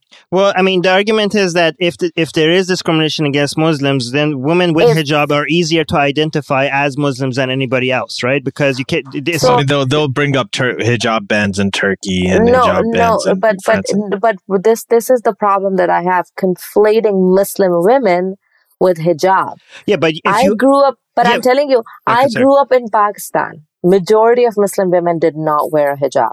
They do not wear a hijab. True, but it's possible. It's very likely. It's common for you not to wear a hijab and be Muslim. But if you are wearing a hijab, then you are very likely a Muslim. So that's why it's easy to discriminate against hijabi women because. But hijabi women are not discriminated against. There's been isolated incidents. There is no law against hijabi women. In fact, because of all of this bullshit, they're given preferential treatment in government offices and things like that, right? They're not discriminated at work. Maybe if you are going into porn industry, you will be. What about if you want to Diet Coke on a plane? If you are going in porn industry, you will be discriminated. No, actually, there's a niche for that. Oh, was that? Yeah, there is a niche for that. Mia Khalifa, I'm talking about like hijab as in like the hijab, the whole hijab. Hijab is not the head covering. That's where people get fucked up, right? Hijab is the whole thing. Yeah. Bullshit, that's why that lady, that's why state of mind. That girl in Iran that was standing with waving hijab. It was more shocking than other people wearing the hijab because it wasn't just that she removed the head covering. The whole outfit was not something that you're supposed because I've seen a lot of women video themselves taking off their hijab and then putting it back on and posting it. But she wasn't even wearing the manteau. She was just wearing a boy's the t-shirt and jeans. Hey, I want to jump in here. Why? Sorry, just one thing. why can't we do both? Armin, to what you're saying about, how the way it is here, the way it is there. If there are women over there who can't speak up, when they see a lot of times, like it's like the ex-Muslim argument, right? You have ex-Muslims out there, they're not able to speak up. So we do is when we speak up, then they get the courage to also speak up and come out of anonymity. And obviously it's a lot harder for them. It's a lot easier for ex-Muslims in North America, like by many orders of magnitude. So if you have the same kind of thing, if women over there are saying, oh, okay, wow, in the West they're doing this whole Me Too thing, they're coming out talking about sexual harassment. But I mean, isn't that something I'm that? not arguing that we shouldn't do it in the West. What I'm saying, why are we not also? I'm not saying reduce it in the West. I'm saying why are we not also focusing more on this other woman that we need to see? Armin, this happened. This happened after Kandil's death, after Kandil's murder. Women took it to the streets, well, college streets, because if you're actually going on the streets, you're going to get raped and killed, right? So, it got nowhere. It got nowhere because of the system, the way the societies are. So again, like on the hijab issue, that I have nothing against a woman wanting to make a dumb decision. I have nothing against it. But do not portray that dumb decision as a symbol of freedom. I will not accept a Nazi swastika as a symbol of, pluralism and multiculturalism. And I will not accept hijab as a feminist identity. The choice to wear a hijab, the idea that you have the choice, that idea is feminist. The choice that you're making, the subject of that choice is not feminist. And if you are saying that it is, you're lying, or you have no fucking idea what feminism is. One thing I tell people is, like, for example, if you try to force people not to wear the KKK costume, I'm going to go and support them and let them wear the KKK costume, but I'm not going to do that by wearing one myself. Right? So is that a good, so you're saying you support their right to wear it, but at the same time you think that it's a dumb decision that they're doing. And I will speak out against it. Just like I support the right of every citizen to be able to vote as their conscience dictates. But if you're going to go fucking vote for Trump for second term, I'm going to berate you just as bad as I berated the first time around. Let's actually talk about that, because I've seen you do that a lot on social media. But a lot of these people, some of these people that voted for Trump also think Muhammad is the best person ever, right? I always think like they're... Who said that? What? No, so for example, like what was her name? What's that lady's name that you guys go after because she voted for Trump? Oh, Asra Namani? Yeah. So don't you think that thinking Muhammad deserves to be a role model for all people, isn't that a more dumb decision than supporting Trump?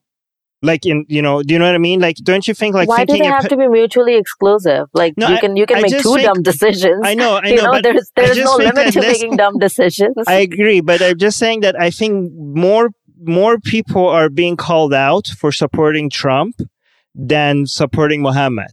And I think as bad as Trump is, I think supporting somebody that had slaves and has raped a 9-year-old, that's an even bigger thing to call out. Yeah, but you have to level the playing field, Armin.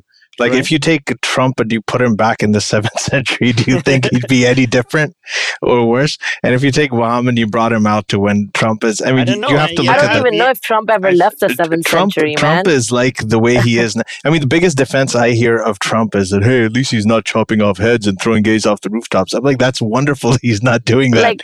Thank you for setting the bar so high. I'm not saying that people shouldn't be called out for supporting Trump. I'm just saying that more people should also be called out for supporting Muhammad. Oh yeah. We do it all. I hear you. Okay, so here's the thing. I think that you and I go after both the people equally, right? Anytime I can bring up Muhammad's life in front of Muslims and tell them that, this is what your dude did, I will bring it up and I'm gonna do this. Anytime I can highlight how ridiculous it is that Donald fucking Trump is the president of the United States, I will bring it up. If you're saying that why more people are not criticizing Muhammad, it's the same Or reason. supporting What's that?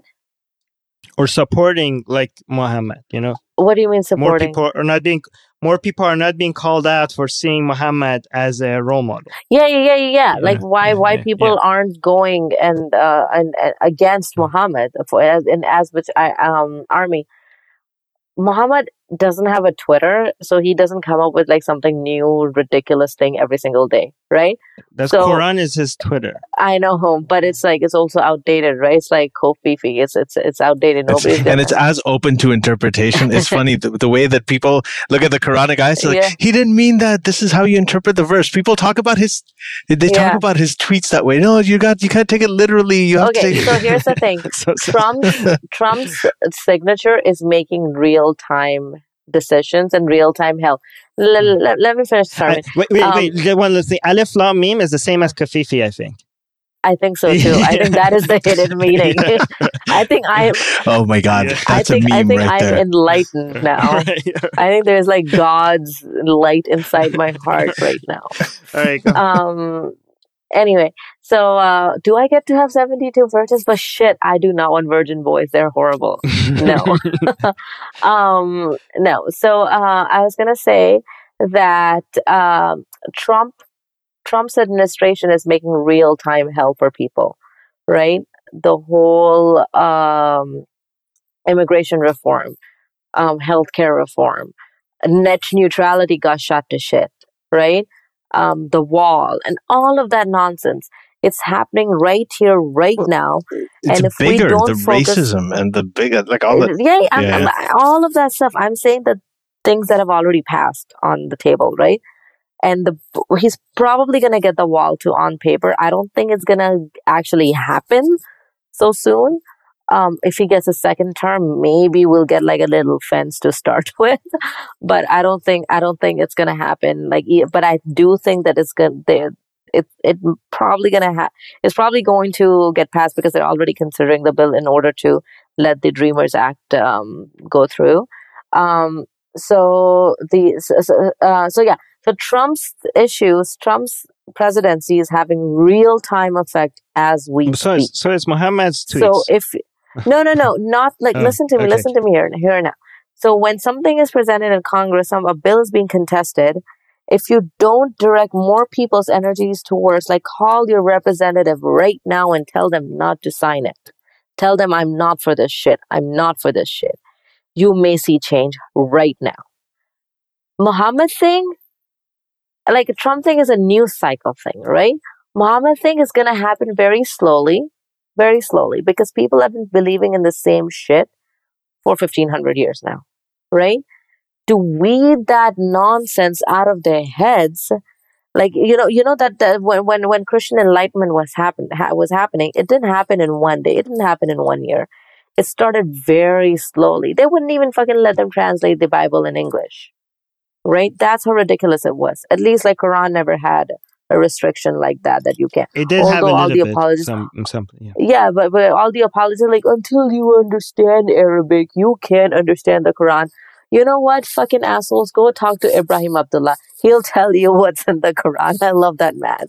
He'll tell you what's in the Quran. He's going to be on this podcast, by the way. So he'll tell you what, like, he is a native Arabic speaker, and native Arabic speakers make the best atheists. He'll be like, this is my language. Don't fucking tell me, you fucking Pakistani Muslim, what's in my language, in my book that was sent to my people, not your people, right? And like, I just love it when Pakistani and South Asian Muslims are like, we ruled Turkey, we ruled this, we ruled that. Like, what the fuck? No, you didn't rule shit. There were the Arabs who ruled that. You didn't rule shit, right? So these changes happen very slowly, and I think the change with Islamic enlightenment is happening a lot faster than other religions, again, thanks to technology, because only 30 years have elapsed between Salman Rushdie's fatwa. Oh my God, go watch Curb Your Enthusiasm's latest season, because it's all about that. If you're not a Curb fan, you have no taste, A. And B, you need to start watching it And I don't care, you can start watching it with season 9. The entire season is about that. It's about fatwa. Amazing. Yeah. It's in fact, amazing. Salman Rushdie actually makes an appearance in it. Yeah, it's amazing. And we back to what you're saying. I love Larry David. Okay, so Salman Rushdie, fatwa for writing a novel that was not even as explicit as me saying Muhammad was a child rapist, right? 30 years have elapsed, and we're already at a point where so many people are saying this stuff that Salman Rushdie doesn't have a target on his head. He can walk around. He can go wherever he wants. He's not in hiding anymore. So we have already progressed so much. I do think that we will see some setbacks, just like after amazing Obama administration and a great win against racism. We ended up with an orange bloc. That is a setback. I wouldn't be surprised if we see like a Sharia overhaul of Pakistan. But I do think that it'll be a setback. It's not to say that I have hope in the country or its people. Oh God, I do not. However, I have hope in humanity as a whole. And I do think that if the whole humanity is progressing, a lone country like Pakistan is not going to be able to resist getting up with times. Just like Mohammed bin Salman of Saudi Arabia. He realizes that.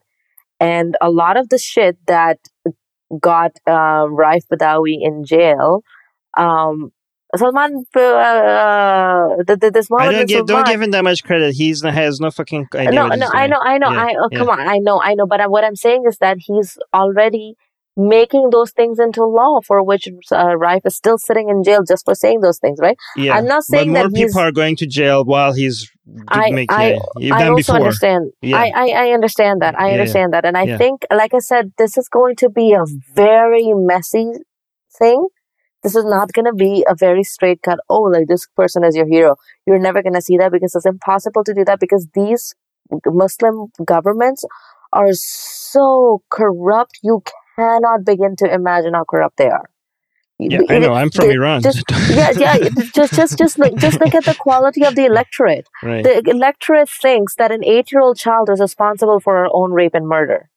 This is your electorate, right? So how can you expect that the governing bodies of those countries are going to have a smooth process? They are not, because the government reflects the quality of people. It really does. That's what it comes down to at the end of the day, right? So yes, we are going to have. I think that's actually a really important point, because I think one of the things is, like, usually people talk about the government is corrupt, the people are oppressed by the government and so on, and that is probably true in a lot of places, like in Iran. But in Pakistan, unfortunately, the common person. I mean, if you look at the guy who murdered Salman Taseer, the governor of Punjab, because he supported. They made a shrine for him and a huge mosque. Can you give a background to the audience? Yeah. I'll tell you. So Salman Taseer was a governor of the biggest province in Pakistan, which is Punjab, and there was a woman who was in jail for blasphemy charges. Her name is Asiya Bibi, because she was a Christian woman, minority, and everybody was pretty much out to mob and kill her because they think that she insulted Islam or whatever. So he went and he made an appearance with her, and he said that we have to get rid of our blasphemy laws. And his own bodyguard, was again a bearded mullah type, super religious guy named Mumtaz Qadri, went and shot him. And when he shot him, hundreds of lawyers showed up saying that we're going to defend him for free. I think it's over 1 million people that showed up at his funeral. Not the governor, but the assassin. The person that killed the guy that said that we shouldn't have blasphemy laws. People celebrated the guy that killed him. And so now go up. I want you guys to do this if you're listening to this, and if you can, if you're not driving or at the gym or whatever. His name is Mumtaz, Mumtaz, Qadri, Qadri. Look up Mumtaz Qadri funeral and do an image search and look at the crowds. These are the moderate, average Pakistani population. I have cousins and friends who came here from Pakistan with me, who I grew up with, and they look at it and they're like, I can't recognize this country anymore. He's like, that was a turning point when they saw the crowds of that. They're like, wow, this isn't just the mullahs, the fringe. This isn't just the government. This is the common man's mentality that is completely fucked. Wow. That's yeah. And and also a lot of people who say that, oh, Pakistan was like so liberal back in the day. Pakistan was so this back in the day. Okay, first of all, it's not a surprise where Pakistan has landed, okay? Because Pakistan was founded on the principle a safe homeland for Muslims. In the same year, Israel was founded as a safe homeland for Israel, for Jews. Both the countries were founded by secular people, right? Their founders were secular. Pakistan's founder was secular too, although a narcissistic asshole, as you dig more history, that how he lured the creation of Pakistan and all of that stuff for his own powerful gain. And but the point is that both the countries were founded as a safe haven for a religious group. You really think that when you say safe haven for one particular religious group, you're going to end up with a secular government forever and ever and ever? Of course not. That is not how this thing works. Religious people the creation of Pakistan was propagated as holy war. That's how they projected it as. This is holy war. This is jihad. They did not project it as a freedom from oppression or, Muslim Hindu majority. In fact, in a Hindu majority country, India, they've had Muslim presidents. They've had a Muslim leadership. But in a country like Pakistan, everybody is just like in the gutter, right? And in a country like all of their biggest celebrities are Muslims in India. All of the biggest Bollywood celebrities are Muslims. Cricket stars. Right? So everything. I'm not saying that India doesn't have problems. India has a lot of problems, but extreme religious divide is not one of those problems.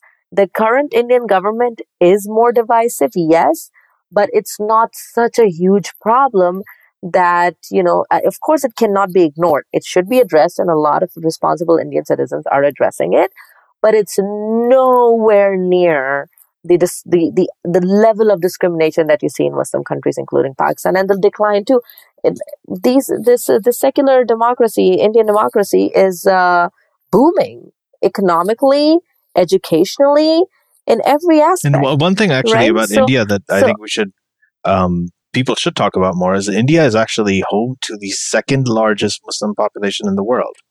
Yes, and we're very close to the third largest. And there are only 13. And India's got more Muslims than Pakistan. And it's right. It does. And it's only those Muslims are only 13% of the population. So it's really interesting to see that you can have such a massive, the second largest Muslim population in the world after Indonesia, and there is not a single international jihadist terrorist.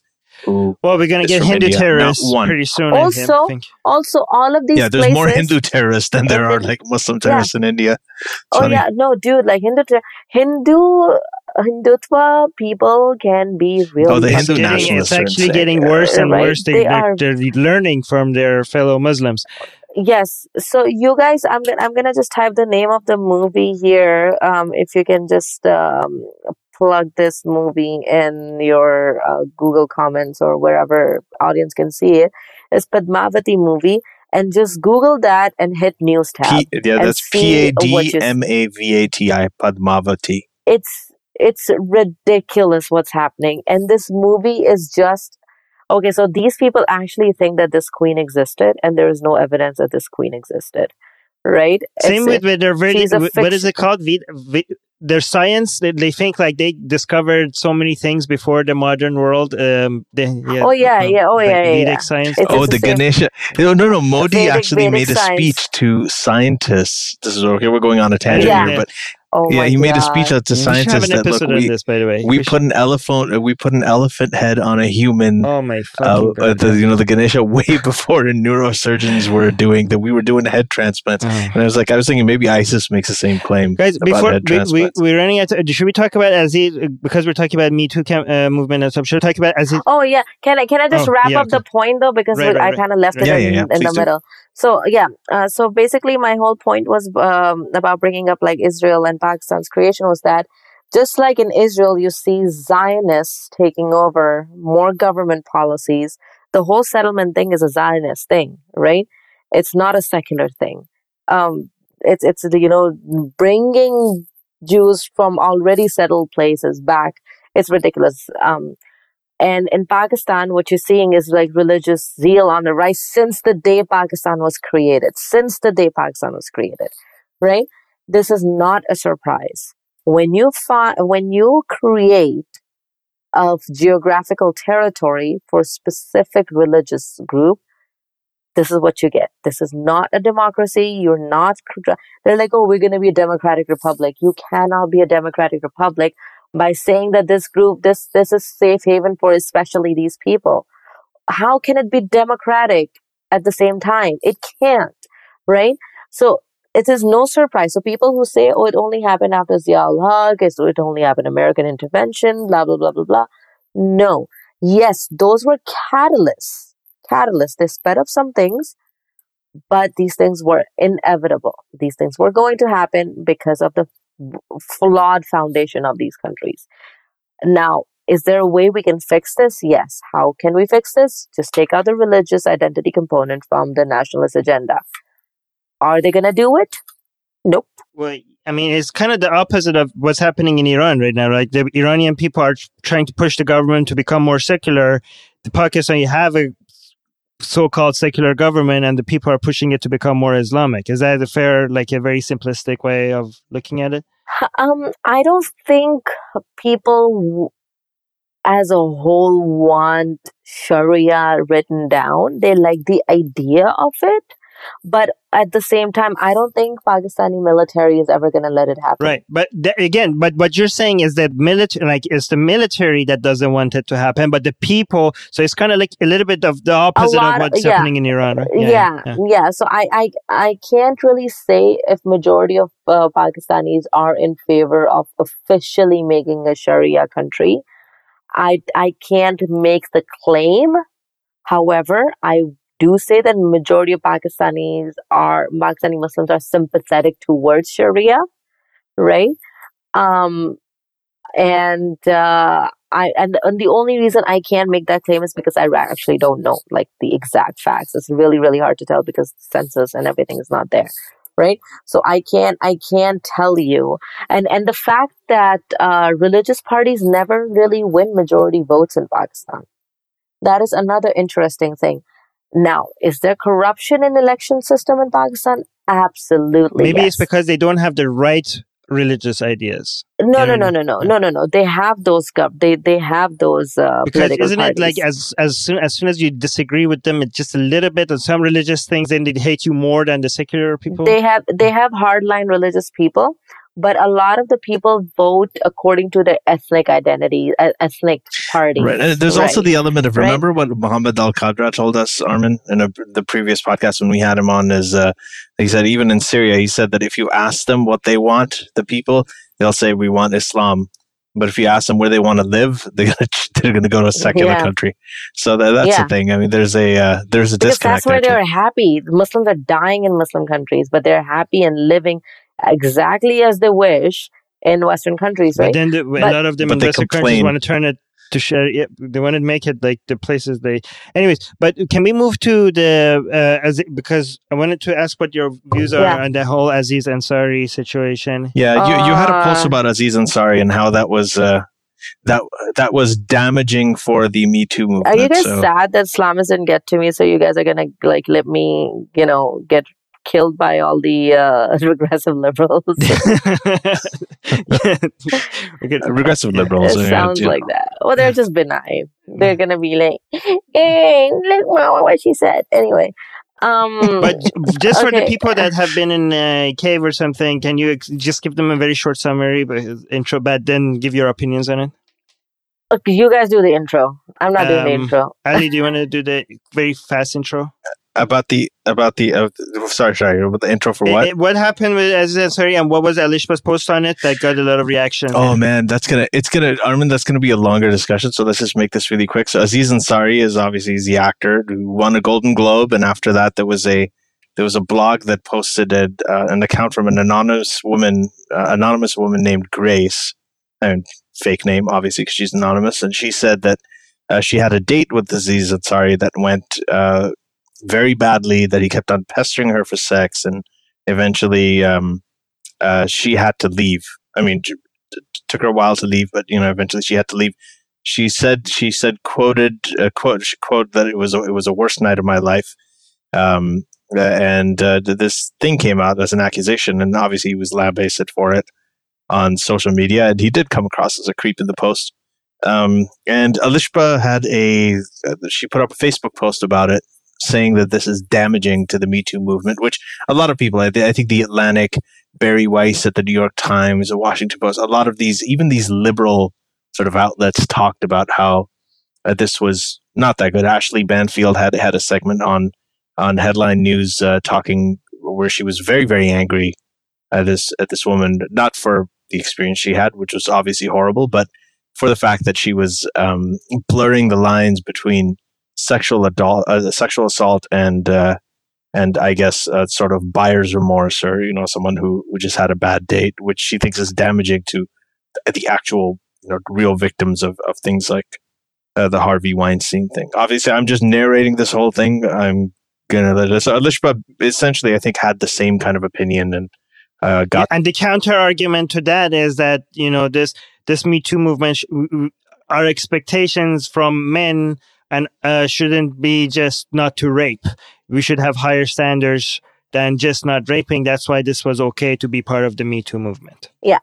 Okay, so my views on this thing are Aziz Ansari, whatever he did was not okay because it was bad manners, it was ridiculous, it was obnoxious, and it was pestering, creepy. And it was creepy, it's sleazy. And it's somebody I would never go on a date with again. I have been on at least 2 dates like that, and goodness, it was just a pain in the ass. I'm sorry about that. I'm kidding. No, okay. I mean, I'm sorry too that I lost 5 hours. No, Ali was making a joke as if it's one of wrong time to make a joke. Oh, well, that's what I was saying. Yeah, terrible joke. I should not have made it that time. But, oh my God, I get Ali's jokes now. This was not supposed to be a joke. No, it's not funny. I know it's not funny. It's not funny. I was, yeah. And this is why this is another thing that trivializes my point when people react like that, right?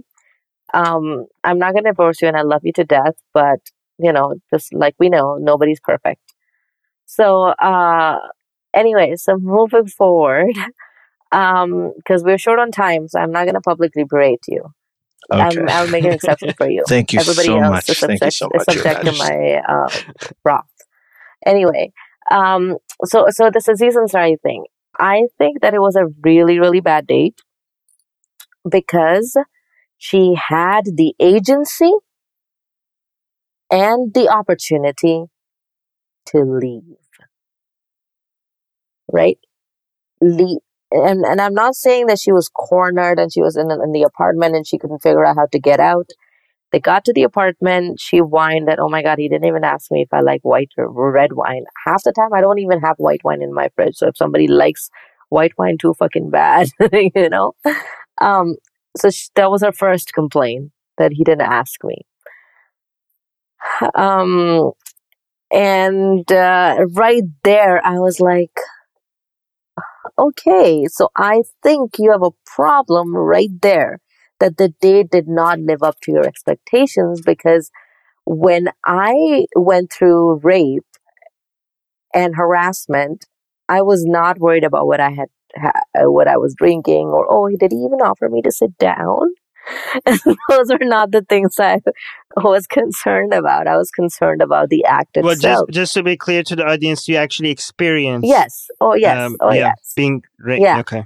So, what happens in this situation is that after they hang out at his apartment, they leave to go have oysters, right?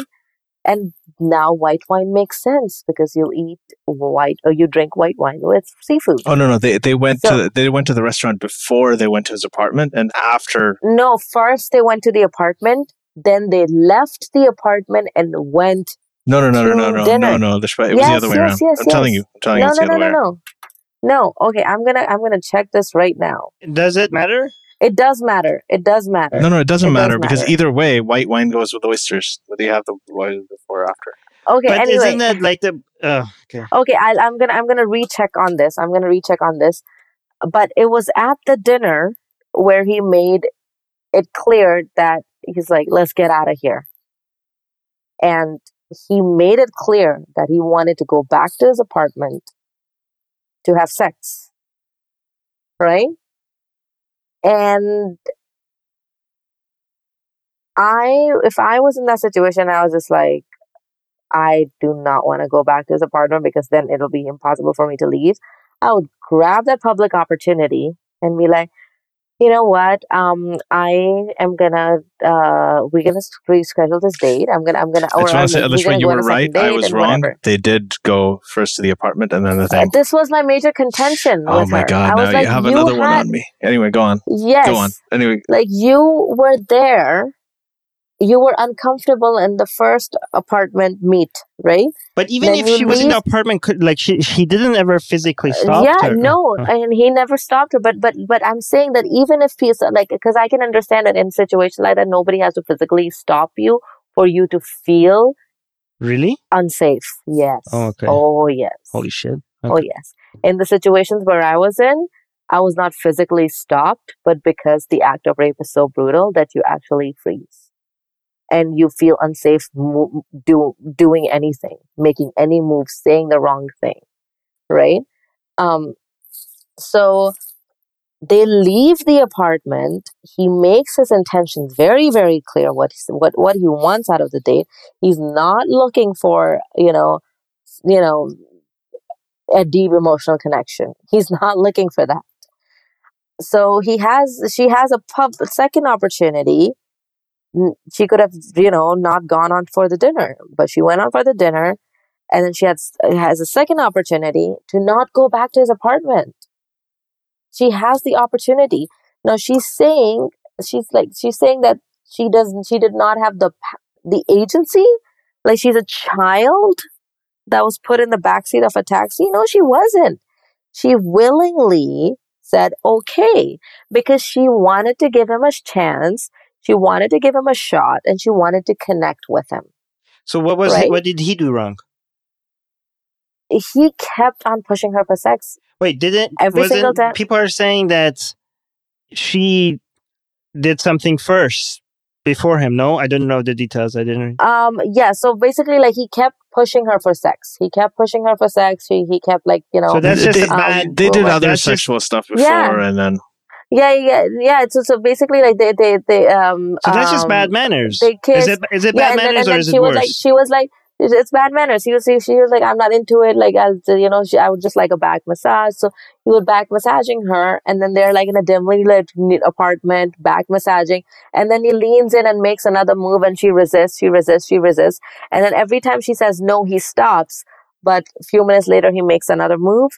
Right? Because he was really fucking horny and a sleazeball, right? So he thinks that if he keeps pushing, let me finish the story. Yeah, I didn't say anything. So he thinks that if he keeps pushing, she'll eventually give in, right? But she did not want to have sex with him, and that's what he did wrong. And I think nobody should ever, ever, ever put anybody in that situation where they're like, oh, if I keep saying that, maybe she'll give in. It's not a negotiation. It's ridiculous.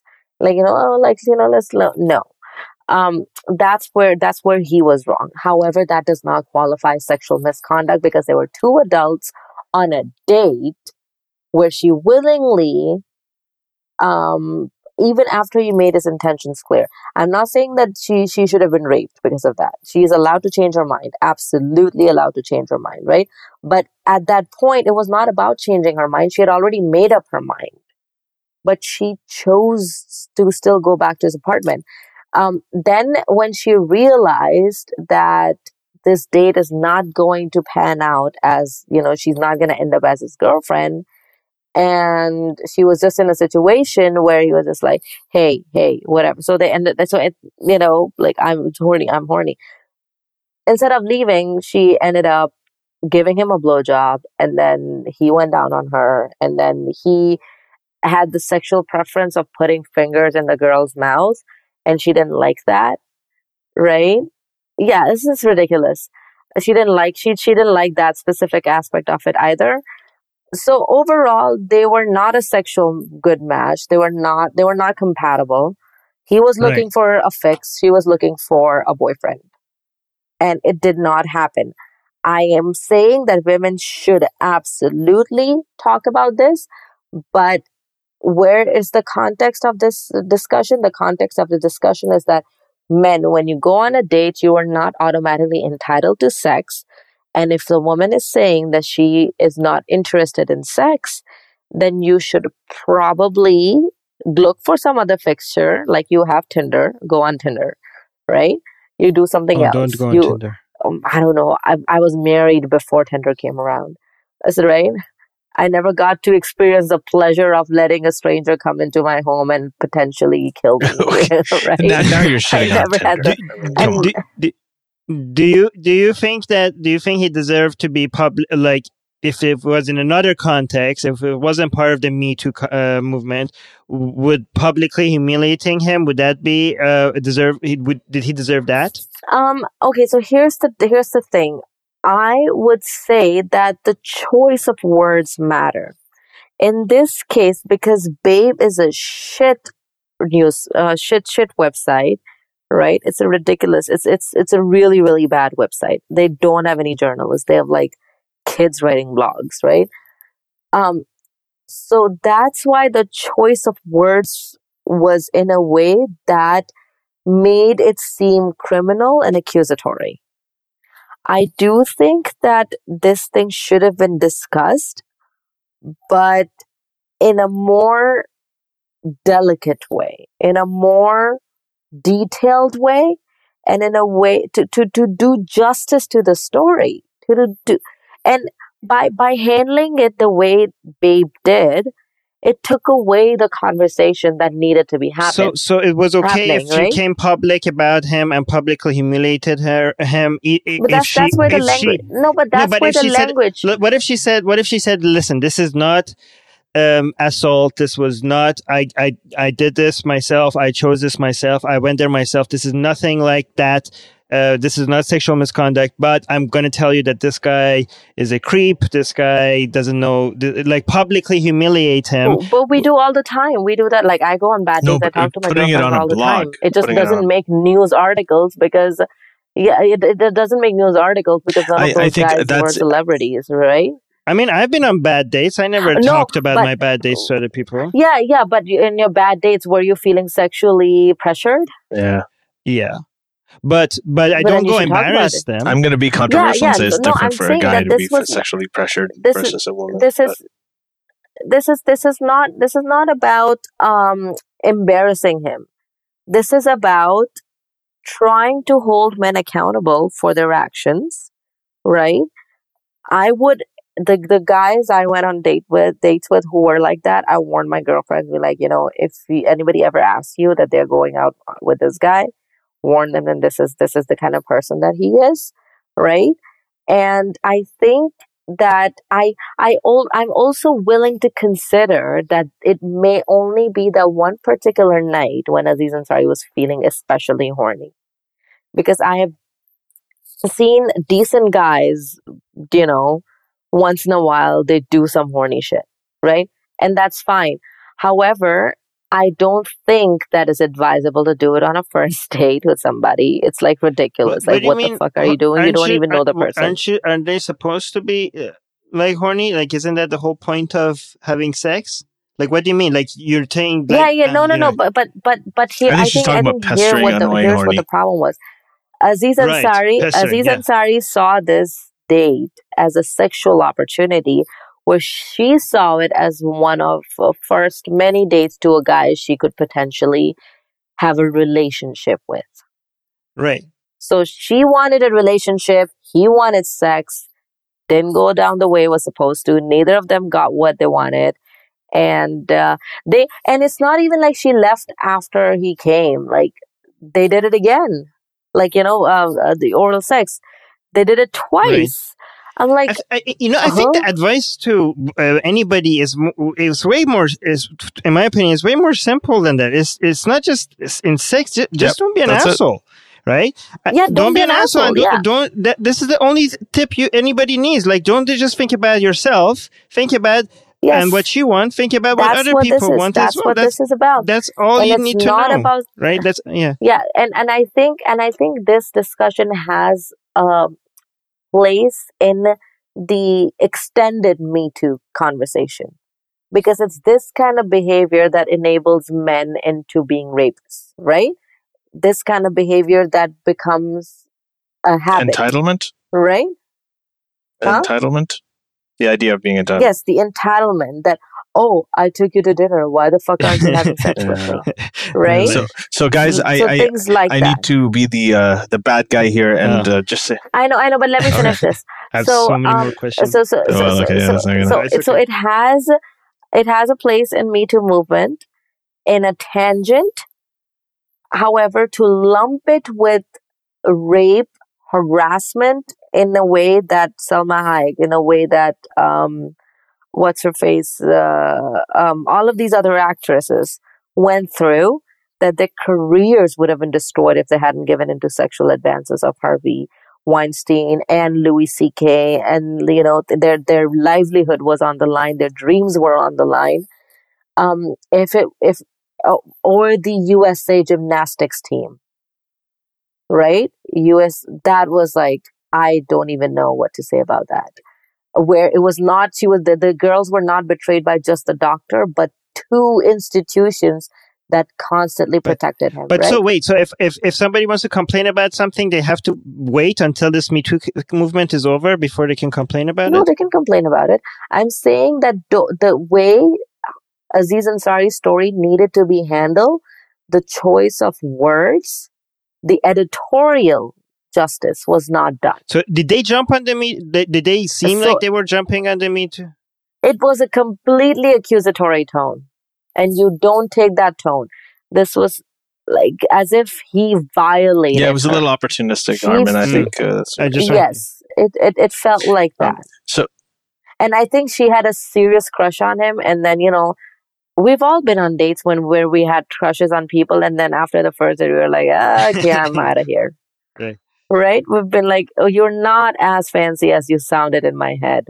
Right? Even famous people. Right? I know I've been on a date exactly like that with at least one person who was very, very popular in secular movement. Okay, yeah. And I'm not going to say. I know. I just said I recognize. Not because I'm trying to like protect him or anything. Just because it's been such a long time that I just don't want to get into this whole thing. That if he sees this, I'm not saying wrap it up. I have no problem with it. I was just saying into the whole defense and all of that recognition. Stuff.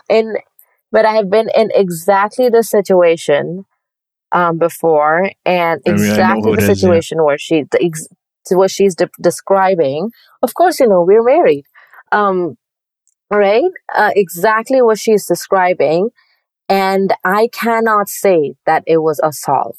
It was obnoxious. It was pestering. I fucking hated that shit, right?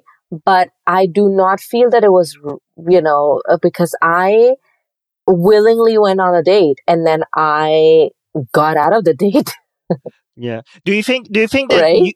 So one it's thing about, that some people might criticize you, Alishba, on is that you are way more powerful, and then you take control of things, and you don't take shit from anybody, right? And then you might judge other women. Why aren't we teaching women to take control? You might judge other women through your way of thinking, and you think, why can't they be more like me? But you are very stronger than most women.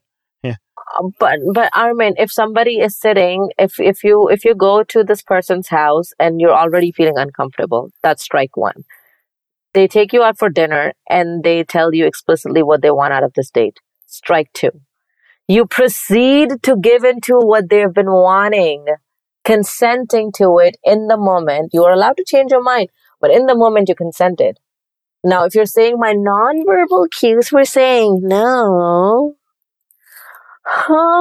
but your verbal thing was like, yeah, let's go to your apartment after you said, I want to have sex at my apartment. What am I supposed to think? I can call an Uber and go. I'm at a restaurant. I'm under no threat. If I refuse sex to him, he's not going to have any impact on my career. Nothing is going to get shot to shit. What excuse do I have? I like how we kept on switching positions. Switching positions. Each, yeah. No. Armin hates it when I do that. Anyway. Actually, when Elizabeth said that's not how it went down, I was going to make another joke, but then I decided not to. But Armin, go ahead. What are you saying?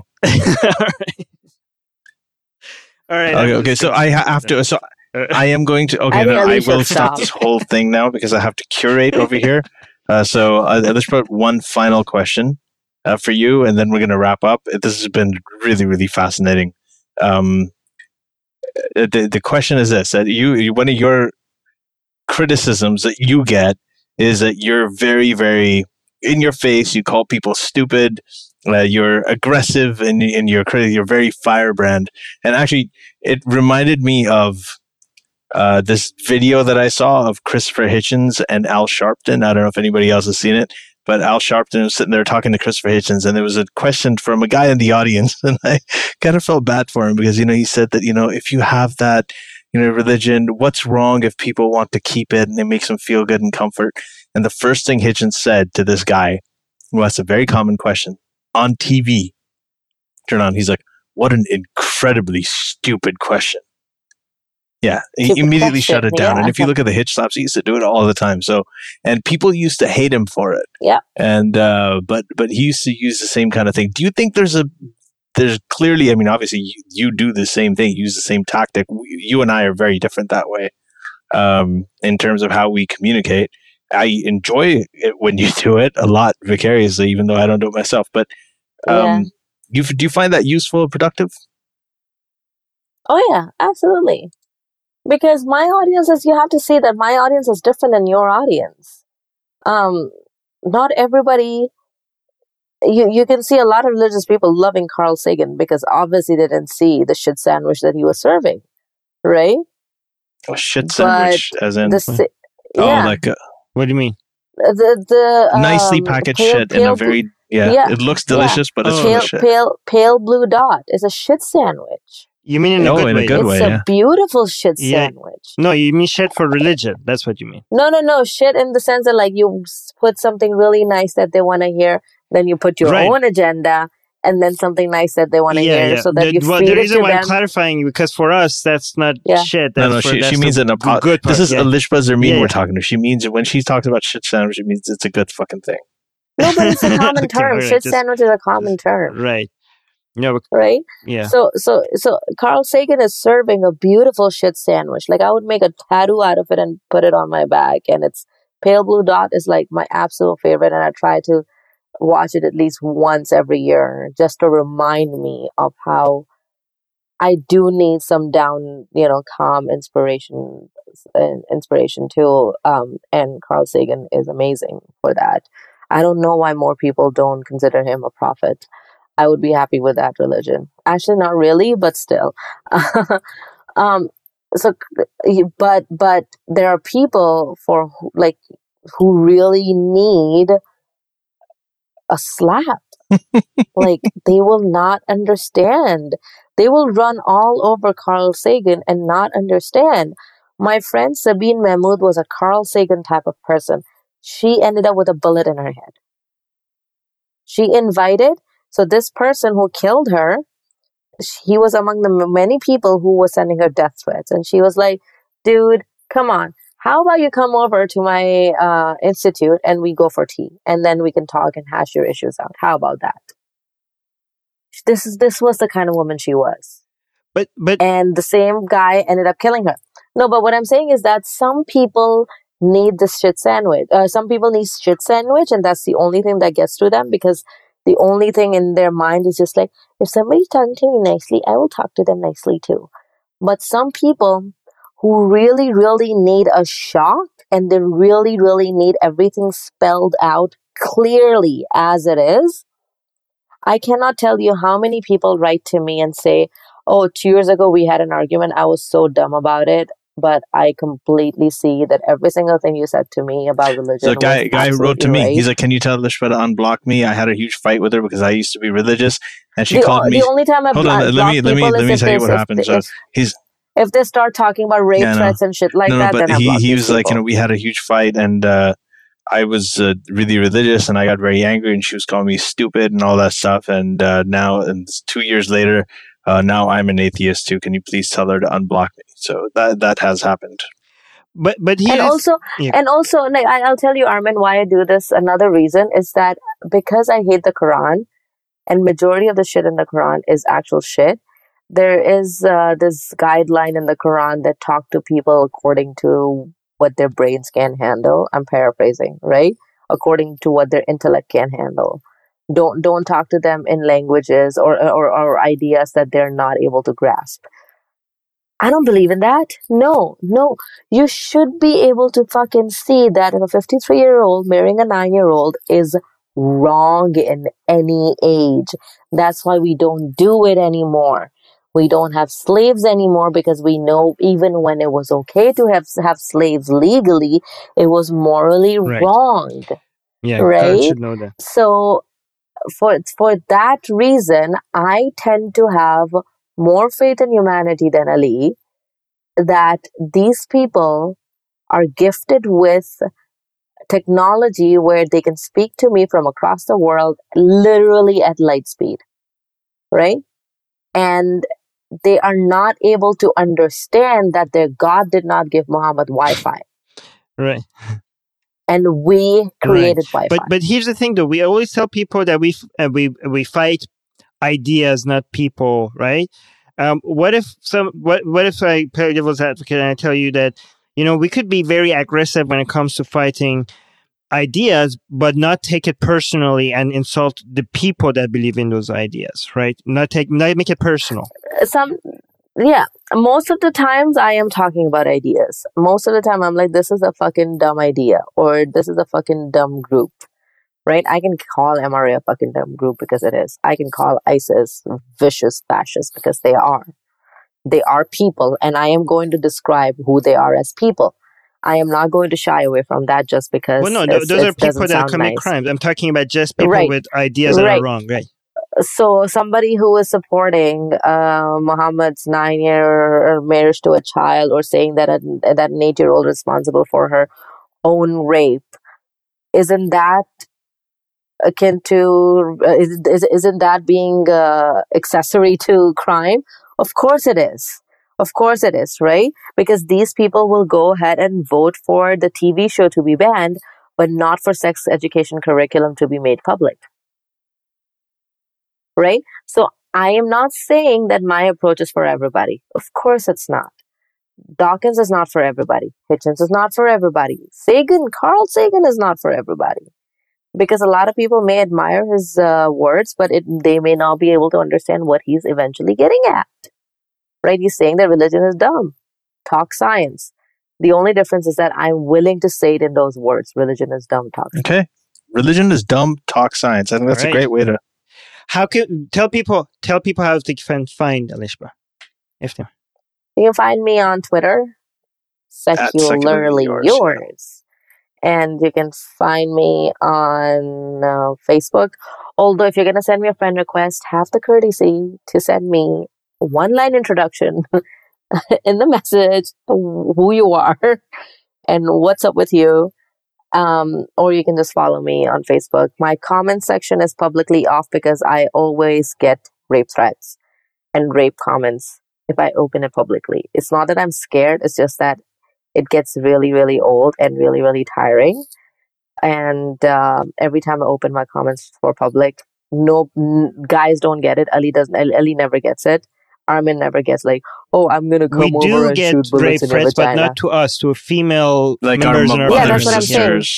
Yeah, so I've gotten threats like, I'm going to come, I'm going to find you and shoot bullets in your vagina. Oh, yeah, fuck. Wow. Who says these things? Religion of somebody peace, told me that they're going to come and rape my mom And then I told them I wanted to shame them. So I told them, actually, my mom has died from cancer. So I thought that you're going to be like, oh, sorry, I'm so sorry, I didn't mean that. But you know what they said? They said like, okay, I'm going to go find her corpse. Oh my God, Norman, I don't even know how you can say that. That's just like... Yeah, somebody told me, I was like... But this is what happens. So my public comments are off. You can follow my discussion, like my views, and you can interact with me on Twitter. Twitter is fine because I can mute your ass. Cool. So I can do that. But isn't it interesting that even when they want to insult us, they find like it's very popular to find female. I'm telling you, it goes all the way down. It's honor. It's about it's this honor killing thing. That is the thing that we started with. The topic that we started with. Religion is always focused on a woman's skirt length, always, for a reason, and not just religion, politics too. Trump grabbed them by the pussy. Why? There's a good book on this, right? God and sex. It has a theory on that, but I'll leave that to another episode. I don't want to get into that right now. But thank you so much, Alice. But this was a lot of fun. This was a lot of fun, and I hope I didn't say a lot of stuff that people already know, and it was repetitive and boring. We should come again on a different topic. Yeah, it'll be cool. Yeah, sure. This is going to be good. So sure. Like Aziz Ansari doing the two. I'm just anyway. And people in the live chat, thank you so much for staying with us. For 2 hours straight. Sorry, I talked too much. No, people love. It's great. And also, Obaid was saying hi, and so. Anyways, thank you guys. Thank you for saying it. Oh, sorry, I did not even see the chat. You had written some questions, right? No, what people messaged in the live chat. We already asked you. So. Yeah, we already. Yeah. Okay. Sorry. I actually did not see any of that stuff because that post was super long. Okay. All right, guys. Okay. Bye. The secular jihadists have been made possible thanks to the Illuminati and the covert support of Israel and the CIA. That's what we have been told, but we haven't received our checks yet. If you like what we do, please support us. Share the podcast with your friends. Write and tweet us with topic and guest suggestions. Or head over to secularjihadist.com and give $1 or more for exclusive access to live video. Have your questions read and answered on the air and more. Till next time, may the flying spaghetti monster be with you.